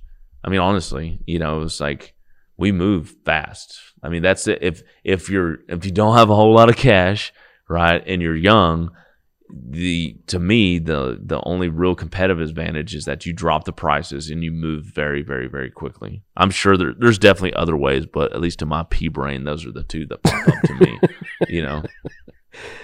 Well effing done and well said, sir. All right, we're looking at volumes. I was curious about that. Visualizing the data. You showed me some cool stuff that I didn't know as far as like clicking on layers and then you hover over it and it actually tells you what's behind it. I didn't know that was a thing. Yeah, I've actually got 2. We've gotten here too, so you can see the list of all the deep SWDs. That this is what's been published by the Railroad Commission. Right. What I need to do, and we're going to do it soon once I get the time, is I actually need to do like a little webinar thing on Zoom on like how to interact with all this stuff too. You're doing it, man. This is it. Yeah, touche. Welcome to Sabata Energy Consultants webinar series. Yeah, that's exactly right. So we'll do some voiceovers, put out some clips for you. I'll go smoke a cigarette and get my movie announcer voice. Yeah, get that David Allen Coe voice going. Yeah, there you go. Solid, man. Once upon a time. I love that. All right, man. Let's take a look at the other database that you call what is it? The data directory. So this one, like I said, thank you Zoom for doing I know, that. dude. That's so that one. So again, was just sabata.us/earthquakes, and if you go to the website is just up here. The other one is the data directory. Geologic data directory. That's correct. Yeah, because it is mostly geologic data. So, like I said, these can take a minute or so to load up at the beginning. I know it's annoying, but it's free, so it's like people are paying $10,000 a month.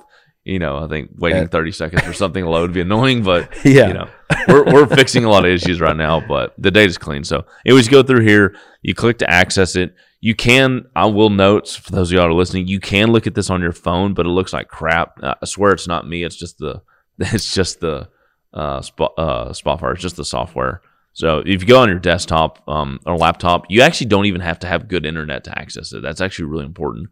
You don't need like gig internet to access these dashboards because the work is actually being done on the server. So as long as you get just a laptop, you can see all this stuff. So so when you open it up, this is what you come out to. This is a landing page. So it gives you a little explanation up here. So essentially, this is the big thing I tell people over and over and over again. And this is what makes us unique compared to pretty much everybody else. Is that our data directory includes physical and digital data owned and or digitized by Sabata. It also includes data that we've scraped. So we've gone out and actually downloaded the well logs off the Railroad Commission. Publicly available stuff. Exactly, right? It also includes data records created by Sabata with participating oil and gas libraries. And actually, this is a misnomer now. Originally, we just did with libraries. Now we're actually doing with service companies too, and I'll show you a list of that. And then last but not least, it's data records found online and integrated into our database, right? So what we tell people is that if we can buy it, we buy it. If we can scrape it, we scrape it. If we can get an index of that data from someone, if they publish like an Excel sheet of it, we'll grab that and bring it to the database too. And if we find something that we think is high value that we don't own, we can't scrape, and there is no data list, we'll approach them and work out a deal saying, hey, would you let us come in here and index this for you for free? And we'll do it for free if you let us broker the data through us, And again, it's a way, number one, it helps a lot of these, especially libraries these kind of traditional oil and gas libraries are really struggling right now.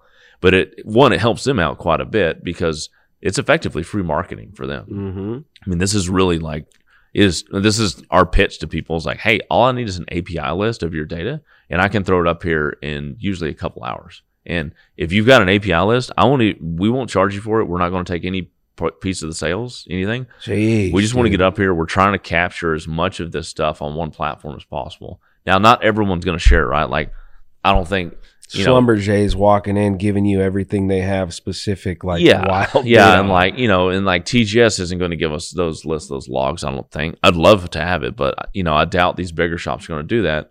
But there's a lot of smaller operators and service companies and libraries, that want to market that stuff, but either they don't have the time, the money, or the talent to do it themselves. So it raises a good question too that I had while I was surfing your data and looking at these, logs and potential data sets in this area that I needed to study. Yep. Getting paid to do it. Like, I better find everything fucking possible. I was like, okay, so I want that log or I want that thing. Yeah.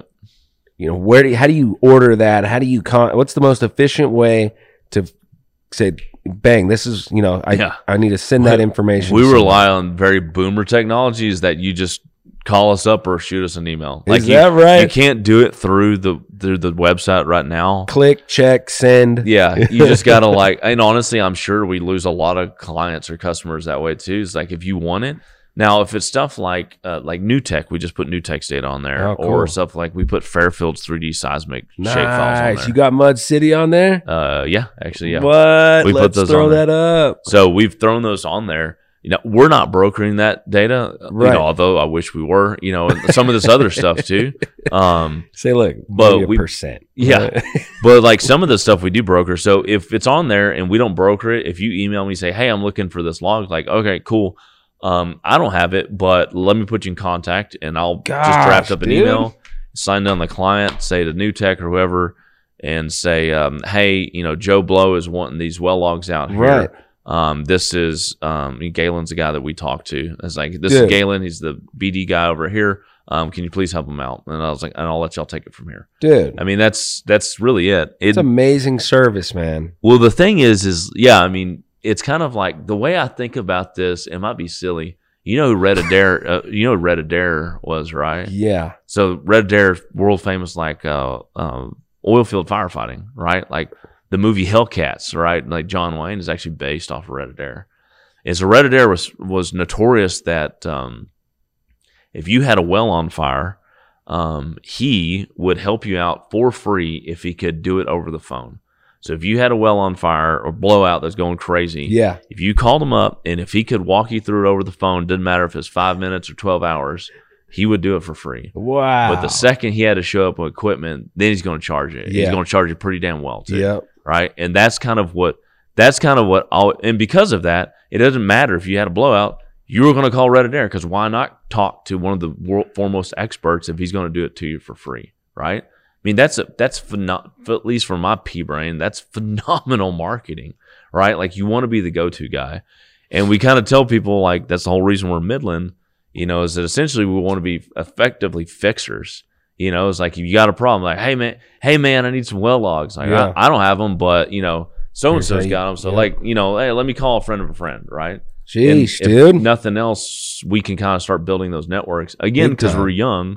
It's like you gotta get creative about stuff. Right on, man. So if you're looking for something and you want to figure out where it is, just shoot us an email. I got your cell phone number, man. I'm yeah, gonna text exactly. you. I'm gonna call and breathe heavily for like 2 minutes. Why is there heavy breathing on the other side of this door now? 3 all in of a the sudden? morning. 3 in the morning. Let's go, dude. But and then also you could. We What's still that? got the computer screen. Cool.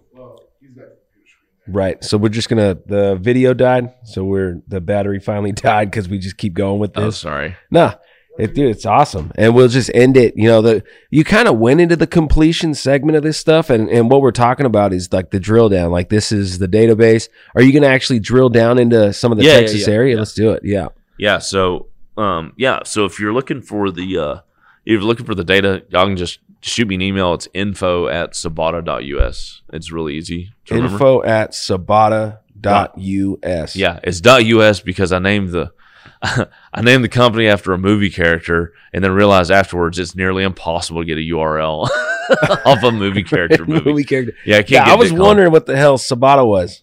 Yeah, so I got really into spaghetti westerns for a while.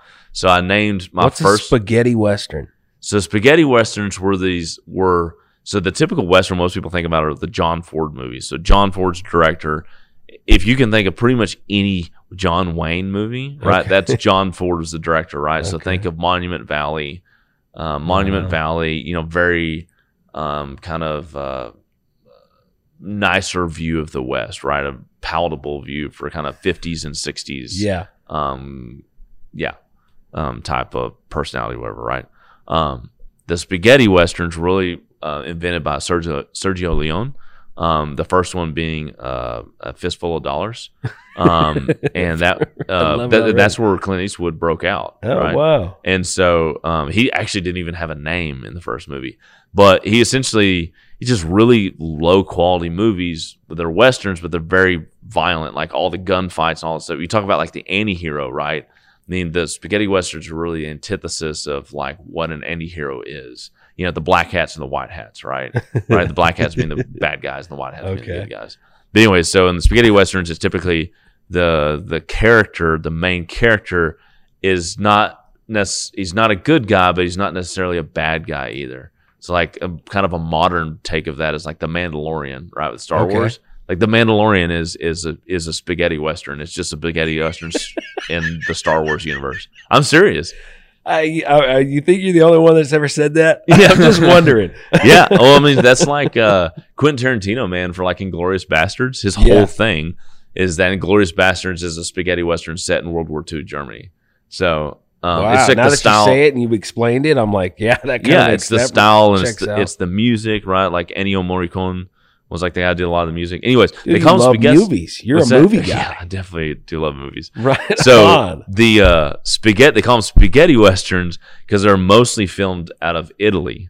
A lot of them out of Florence. So they do a lot in Italy. They would shoot them in Spain a lot. They didn't actually shoot them in the U.S. that much.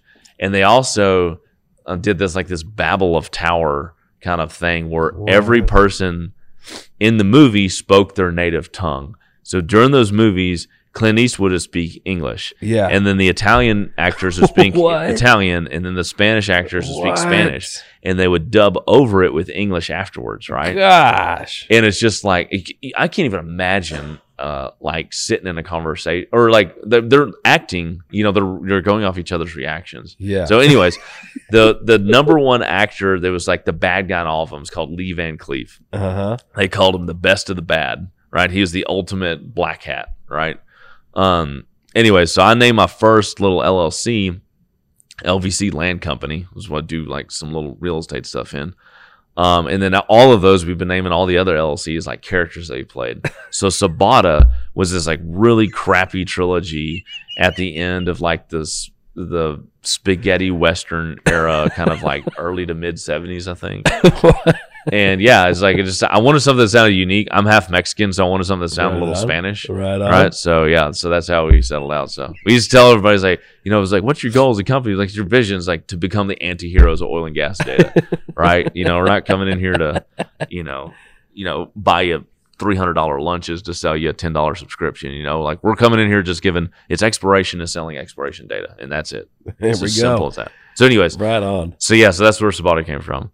So so that's actually why, if y'all look at the logo, that's why the logo always looks like this old school kind of Western fonts. Okay. That's why. That's where it's It's coming like from. those big bold yellow letters at the beginning of those movies, like Tarantino movies. Yeah. Tarantino stole that style from spaghetti westerns. Right So, on. Anyways, yeah, so you get in here, you can go through and you can see, the first thing you see is this heat map. So this is how many records we have on a per county basis.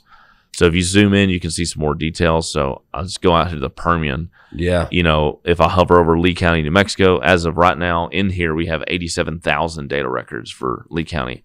And that doesn't mean, I'm not talking about like I have 87,000 well spots. That means I have 87,000 rows of well logs, either well logs, drill stem tests, completion cards, cores, cuttings, thin sections, whatever, in that data table. And out of that 87,000, it'll tell you who owns it. It'll tell you who owns it, so you can go find it for yourself. Now, we don't give away all the secret sauce, obviously, because we still have to make money one way or the other. So this is what we're doing with the premium version, where the premium version gives you a top depth and a bottom depth of cool. the like the logs or the geologic formation, stuff like that. So, That's cool. but yeah, so you can kind of see, obviously, we're pretty hot and heavy in the Permian because that's where most of the rigs are. Yep. And then you can see now we're starting to creep up into Appalachia. Now, hopefully, we're going to be releasing a whole lot of Ohio data here pretty soon. Yeah, you got the big hole of the Michigan Basin. Yeah, well, and actually, the reason for that is because Illinois is incredibly hard to work with. You can't actually download well spots for free from Illinois, which What? is, for me, is ridiculous. But Whoa. No, I was talking about Michigan. I'm sorry. oh yeah, The big Michigan yeah, Basin. there's a lot man. of Michigan data. Actually, a lot of this is at the BEG. Is that right? Yeah, I don't know. That's a big, why, but- freaking crazy hydrothermal vent thing, dude, for sure. It's a perfect circle. It's super old. The geology of that freaking circle that we're looking at, dude, is so wild. Yeah. So wild. Well, so this just kind of gives you a flavor of the coverage. We're going to be putting this on the webpage, and this will be the first thing, so you can see how much coverage. Yeah. Honestly, at this point, this map isn't going to really change too much. It's going to get redder because essentially our coverage area is definitely improving. It's definitely getting bigger, but I mean, we pretty much cover all the major basins right now. So right now, like Permian Basin, or just the map as a heat map right now, is just the total records, right? Yep. Per county. Yep. Can you say, I want to see API gravity data all, and not yet, but very soon. Is that right? We've actually been talking with, I want to call Mateus out, with Whitson, about trying to get, they have a lot of PVT data. Now theirs is all like, we will not house that data ourselves, but at least get it on a map to where you can search with it just like everything else. Wow. So yeah, so hopefully here in the next month or two is what I'm hoping. Man. So I'm gonna And how bug do you Mateus keep about up that. with communicating all these updates? Like, to you, it's not a big deal. You knock it out in 5-6 hours, something that sounds like it would take me 5-6 years. Well, so everything's just built in a SQL database. So all I have to do is we just bring in that new data into the, I'll build a specific table or update a table. And all I have to do is just, because everything's talking, I just have to hit refresh. export it back out. We actually export everything out right now as CSVs, which is what this is built off of. So this is actually totally air gapped from our database. Like there actually is like people, even if you could hack this or whatever, like you can't actually get back into the database from this. Wow. So, how does a follower or a subscriber or a premium member of Sabata stay up to date on what you're doing? Right now, the best thing is LinkedIn. We're really, especially me, really active on LinkedIn. We will start. We actually started collecting kind of emails and stuff like that for like a MailChimp. Yeah. That we're going to be releasing here probably in 2 weeks. But now you got to make a MailChimp and a LinkedIn. You might as well just keep going hard on LinkedIn. Yeah. I mean, I definitely do. We definitely need to do a MailChimp because I know a lot of people don't do LinkedIn stuff. I love LinkedIn for a lot of reasons, but it's not the most effective way to, because a LinkedIn's not it's a passive announcements, right? Like you rely on the user to go through and just check the page, right? Yeah. But we versus email, you can send it to a lot of people that aren't on LinkedIn. So yeah, no, I get it. Right on, dude. So that's all going to be like searchable at a high level, and then you obviously can zoom down all into your little postage stamp. Yeah, so the next page in here is kind of the data sources. So the data sources, you can see all the count of the records, right? So you see data records by data type. So, right now we've got just shy of 3 million well logs in our database. Out of that, 2.6 million of them are indexed. So that means they're actually tied to a well, okay, a specific well with a location. So you can see we're 84% completion for that. Yeah, okay. And this is one of those things like you never... I'm really anal about this stuff, and I want them all to be 100%. Yeah. But when we're working at this scale with so few people, like you're just never going to get to 100%. But that's constantly like things that you get to put out there. You're like, look, we're trying to get to that 90% mark, and you make it, you celebrate it, you get LinkedIn to, delivering the information of what you have. It's definitely a trick. And what we're trying to do, like the data directory, the premium version, was we're going to keep the prices really low, because like if you're charging people, $1,000 a month or something like that, they expect it to be totally buttoned up, right? Like no errors, blah blah blah. We're probably going to be charging. We initially were trying to do this for like $50 a month for the premium for all the states, and it actually is just.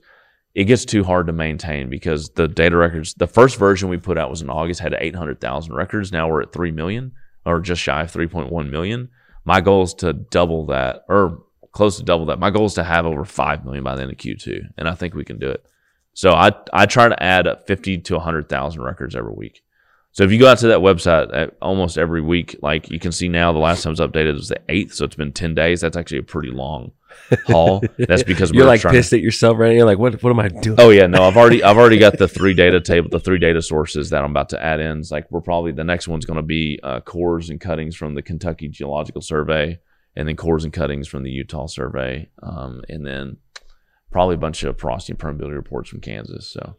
Data Premier database, Premier Oilfield Lab. You see their cuttings database or cuttings? Yeah, it's actually, we have it on here. Oh, right on. I mean, we obviously don't have their data. No, yeah, you can log into DataStack and create a profile for free. Right. And we just grabbed that and put it on here too. And we give everyone full credit. It was like it doesn't matter. Again, like there's nothing in here that's confidential other than the list of the wells, right? And most people don't consider that confidential, because it's just an inventory, right? Like you go to the grocery store, how much money they make in a day is obviously confidential, but like the listing of what groceries are available shouldn't be, so. Right on. Some people do consider it so, but yeah, no, we've got their stuff on there. So you're dancing around the website. I'm convinced I want to become a Premier member. How do you do it? Just contact Premier. If someone contacts No. This is what you call it, premium. A premium member of Sabata. Sorry, the premium for the directory. Premium for the directory. Yeah, just emails. And like I said, we've only got the beta test out right now, but we're pretty much ready to rock and roll. We've been focusing on getting this building, these buildings finished. What's the price right now tonight for PB Podcast become a member of Sabata? So we're initially trying to do this for $50 a month for all the states, and it's just we were looking at it. We're actually constrained mostly by the cost of the Spotfire license. We actually have to buy a license for individuals. So I think what we're going to end up doing now is kind of somewhere in the middle, as it'll be I think we're playing with around $75 a month, gets you one state. And then after the first state, then you pay another $25 a month for everyone after that.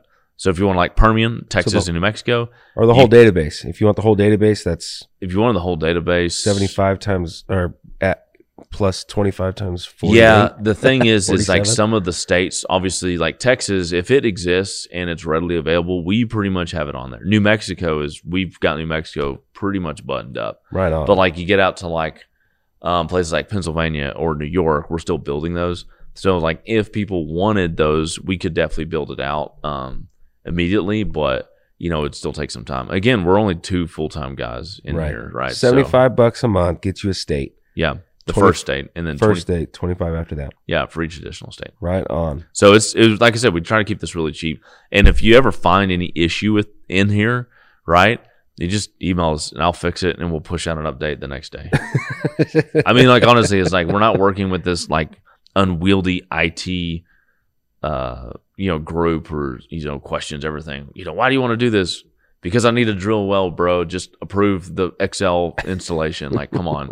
It's like we don't have those issues for better or for worse. So yeah. All right. So what are the main differences between the free version and the premium version? So the free version, you can only see stuff in map view, and that's actually to protect us, is because it's much, much, much harder to scrape. So people can't scrape it. I'm sure somebody can, but it'd be really difficult. And it's very limited. So, and actually, let's just go ahead and over to the map. So by default, we have this in here for Andrews County, Texas. So, and if you look on the left, I give instructions. So step 1, step 2, blah, blah, blah. Instructions to do what? On how to interact with the map and everything. Oh, okay. Yeah. So right now it's only in map view. We don't put this out in table view. Again, it's just to kind of protect stuff.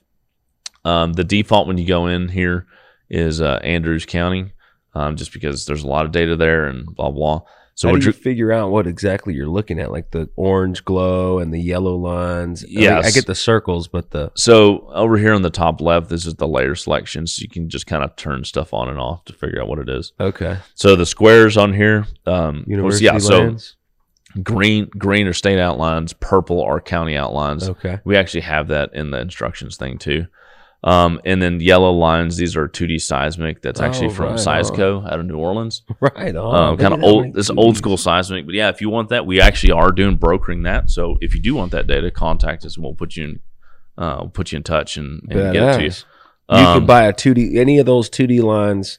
The turnaround time, if I want that 2D line that you're hovering around tomorrow, like as soon as possible, I contact you, shoot an email. The turnaround time of delivering that data. It really depends on because again, we're not owning that and we don't host it for the most part. It's on whoever's providing it. But I think for most of them, obviously, if it's pretty small, like well logs, like I can speak for like we're brokering data for the Midland Energy Lab right now, right?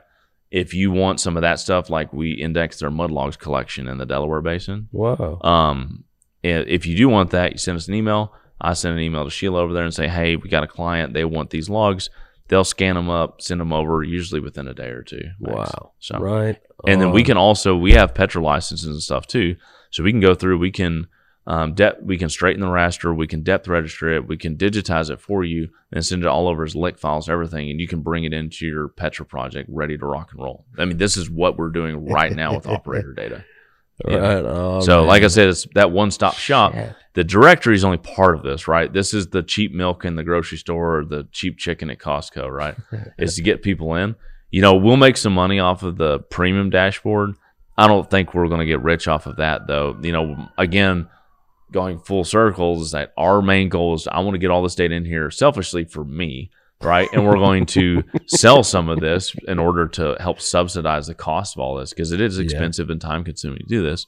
But then we're going to use that and hopefully our engineering and geoscience expertise to go back around and say, and use this as a lever to get into and go drill some wells or participate in wells. Can we add, I'm just throwing it out there, can we add a PB podcast suggested prospect area? Say it again. So PB podcast come in here and say, I think this is prospective and we want to go explore this. If anybody's interested in this, let's look into this. Let's put money in this. Let's go drill a well over here. PB Podcast is we should drill a well. I want people to know that. I don't have one off the top of my head, but I mean that big blank spot in the middle of that raft is the Baskin Ranch, right? So. Let's go drill one of those. That blank spot isn't there because they suddenly ran out of rocks in the Permian Basin. I'm pretty sure you could drill anywhere on that sucker and find some oil. Right on. Yeah, so you go in here, you can turn all this stuff on. So, like I said, we just started adding seismic. So that's part of the reason this takes a minute to upload now is because of the seismic. But you got the 2D stuff. This from Seisco. I just put in Fairfield's 3D shape files. So this is where what's really interesting about what we do that's very different from everybody else, right? So these 3D shape files out here from Fairfield, I just pulled them online. We should be pulling like CGG's got their shape files available for free too, and we're just taking those and if we can get it, we just integrate it in. Now the stuff from like Seisco, you can't find that on a map, right? We actually requested those shape files from them. They gave them to us, and then I actually geofenced them to where when you show, say, Texas, it only shows the Texas shape files. Okay. Whoa. Now, if you zoom in here more, you'll see the well spot start to pop up. That's a little gray cross in the background. And if you zoom in even more, you can kind of see the full flavor of all this. Now, we have everything colored by data owner, and the reason for that is because just to show people. We just really want to show off like how many data sources we're pulling from. Yeah. So just in Andrews County, right, one county in Texas, right, we've got data from AIFE. This is drill stem test data that we're brokering actively right now. We've got the BEG. We've got LES Hub, Midland Energy Library, Monterre. This is actually an operator. We digitized some logs, and they were happy enough to let us put it on there in case someone saw their logs and wanted to do a data trade with them. Right so on. We don't get a cut at that, but we're telling them like, hey man, like this is a really good marketing. If nothing, data trades. Like I can't tell you how many times like the Permian, if you don't do data trades, man, you can't really do anything. Especially if you're a newer company. Mm-hmm. And for stuff like this, it's like all we're really doing is just adding a crazy amount of transparency. But yeah, and then you can see all the different data types too. So if I minimize this back out, I want to clear these filters here too. I can scroll down and I can say I want to see cross sections. So you can see those little stars right there. Yeah. These are cross sections that have been published by. These are cross sections that have been published that we actually found those wells and put it into the database. So you can see this is BEG. Now in the premium version, this will tell you exactly which publication that's from, and you'll actually be able to download the list of those APIs. Right on. That's the premium version, right? Versus this, you can just see that plus the paper, plus the actual publication. If it's public, we'll send it to you. If it's like a pay-per-view, I can't send it, but I can send you the hyperlink and you can go download it for yourself. Actually, that's also in the premium thing. If it's clickable, we give you the link. Right on. If you want us to download it for you or whatever, like well logs, like public well logs, if you want us to download like all the well logs for Lee County, we can sell that to you easy, and we'll sell real cheap too. I mean, our public well logs, we're looking at probably like it's like a $25 minimum plus $2 a log. Right. And that's just delivering the TIFF, right? If it's public, but if it's proprietary and we're brokering it, it's really on the library, the data source. But if we can send it to you, we will. Look how many wells, dude. Oh yeah. Yeah. So there's like all the cross sections. Here's drill stem tests. This is from, again, Midland Energy Library and AIFE. Again, we're sourcing this from a lot of different ways. AIFE. The data you're getting from a drill stem test is kind of indication of permeability. Perm and really pressure is the big one. And then also the reservoir fluid, right? Is it gas versus oil versus water? Does it have API? Does it have gravity? Some of them do, yeah, I believe. I'm honestly not really an expert in DST data. I'm learning a lot right now because of this. I know it's mainly because like most of my career has been in shales. You don't run DSTs in shales because they don't flow, tight, right? Right. It's too tight. You can do so. Yeah, I'm actually learning a lot of this on the fly. It's really interesting, especially for verticals and stuff. And actually, even better, we're actually working with AFE.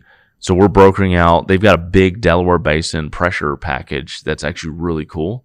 That we're helping them market. Actually, starting hopefully next week, we're going to release it. Yeah, so you can see a preview of that data. Yes, they actually have the biggest drill stem data set in the U.S. and Canada.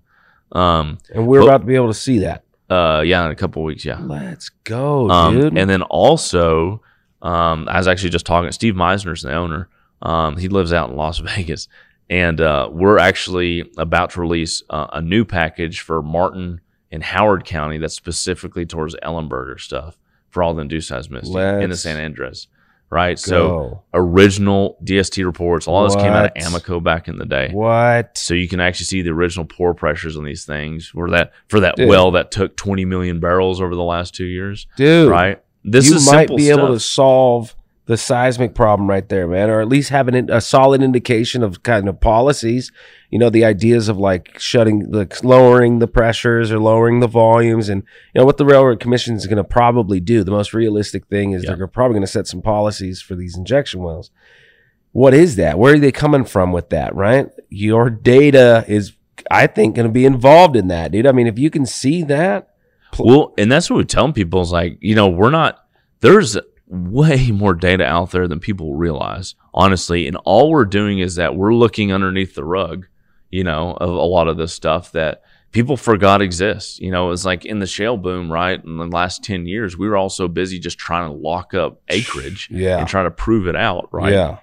And turn things from PUDs to PDP, that we lost a lot of these data searching skills, which is now, I mean, honestly, what I do most day to day, we definitely do some consulting, but what we do most day to day is just go find data for people. I mean, essentially data scouts. It's like you called me up and said, hey man, I got a project in, you know, Reagan County, Texas, and doing blah, blah, blah. I need to find this stuff stat. I was like, all right, so we'll look through, I will literally go to the directory, what you're looking at right now. I will look through our website first. That gives me that's going to give me the kind of the 70% solution.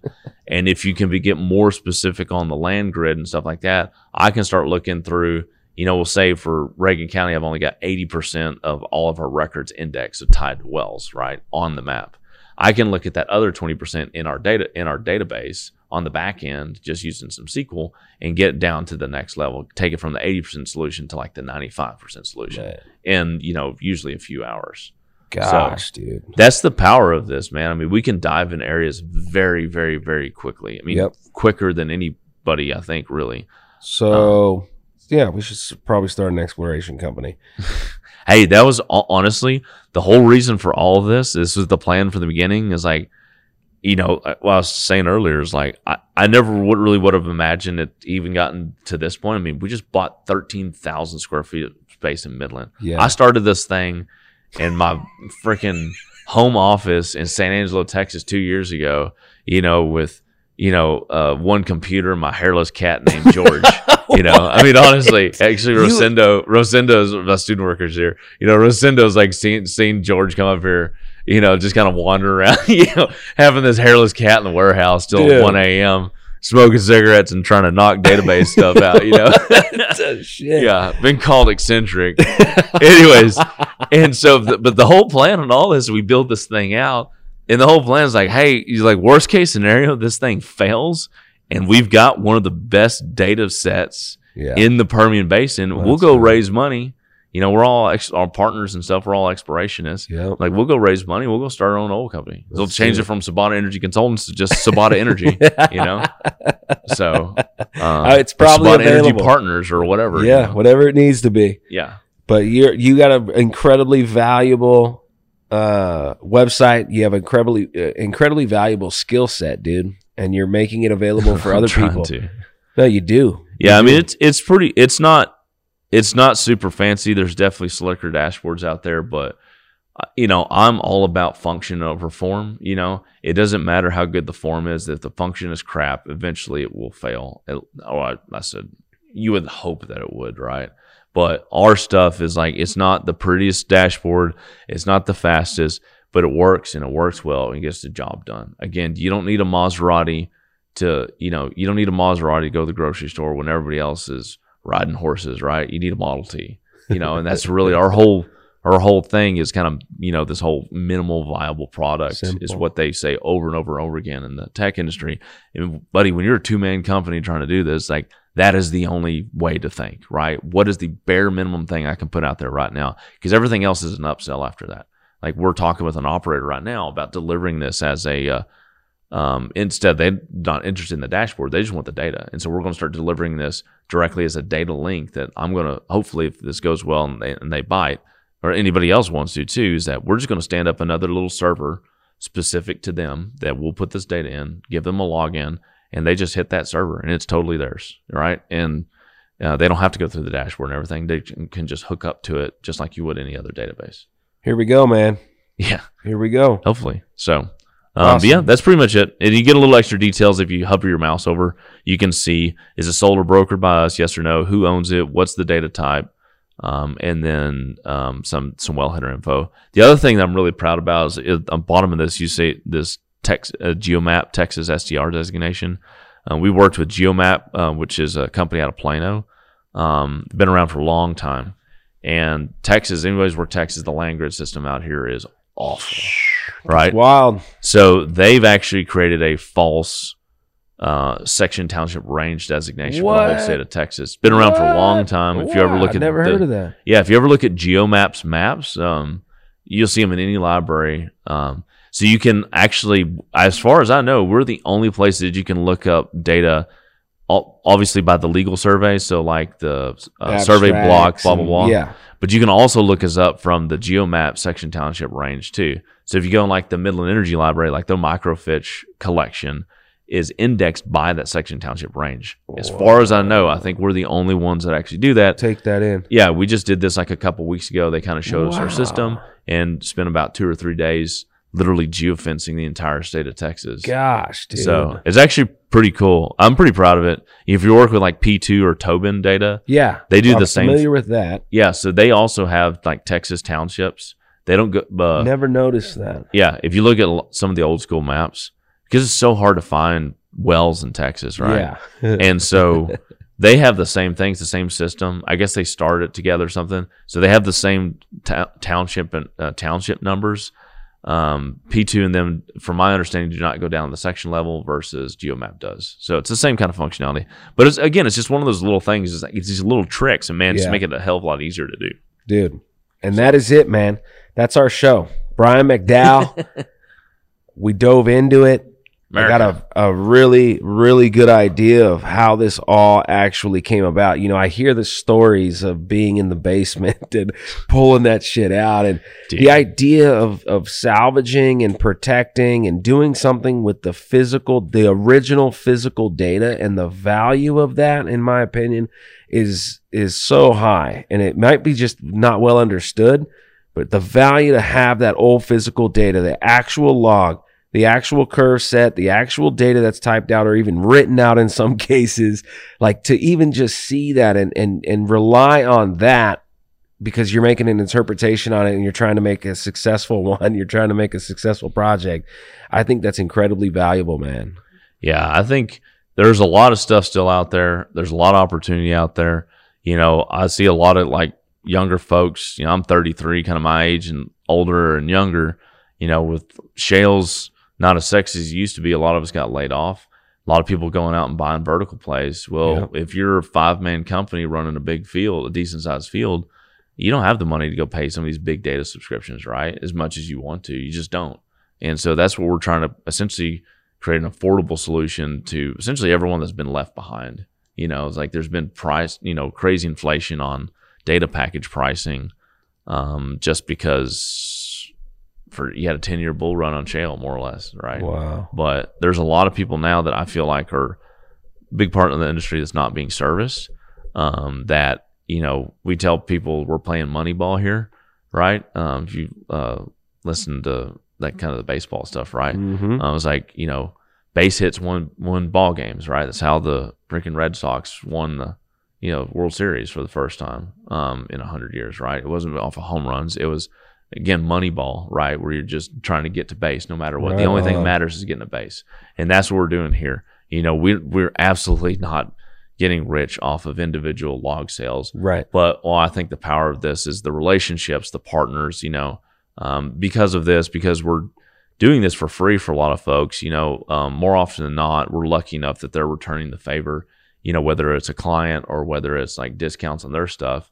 And as consultants, that gives us a real competitive advantage because we're not relying on the operator to have everything. we're not relying on the operator to have it, right? We're coming in with a big hammer that we can start swinging immediately. Because I guarantee you, it doesn't matter what you're paying, whoever you're paying your subscriptions, there's always more out there. And that's what we're going after, the dark data. So, right. For better, well, for I worse. use this service. I appreciate all the effort and time and ability to do this, man. Like, I'm looking forward to diving back into this now that I've done this show with you and I've learned more about it and kind of how it all works. You just showed us. Thank you, dude. Thank you. Thank y'all. Really appreciate it.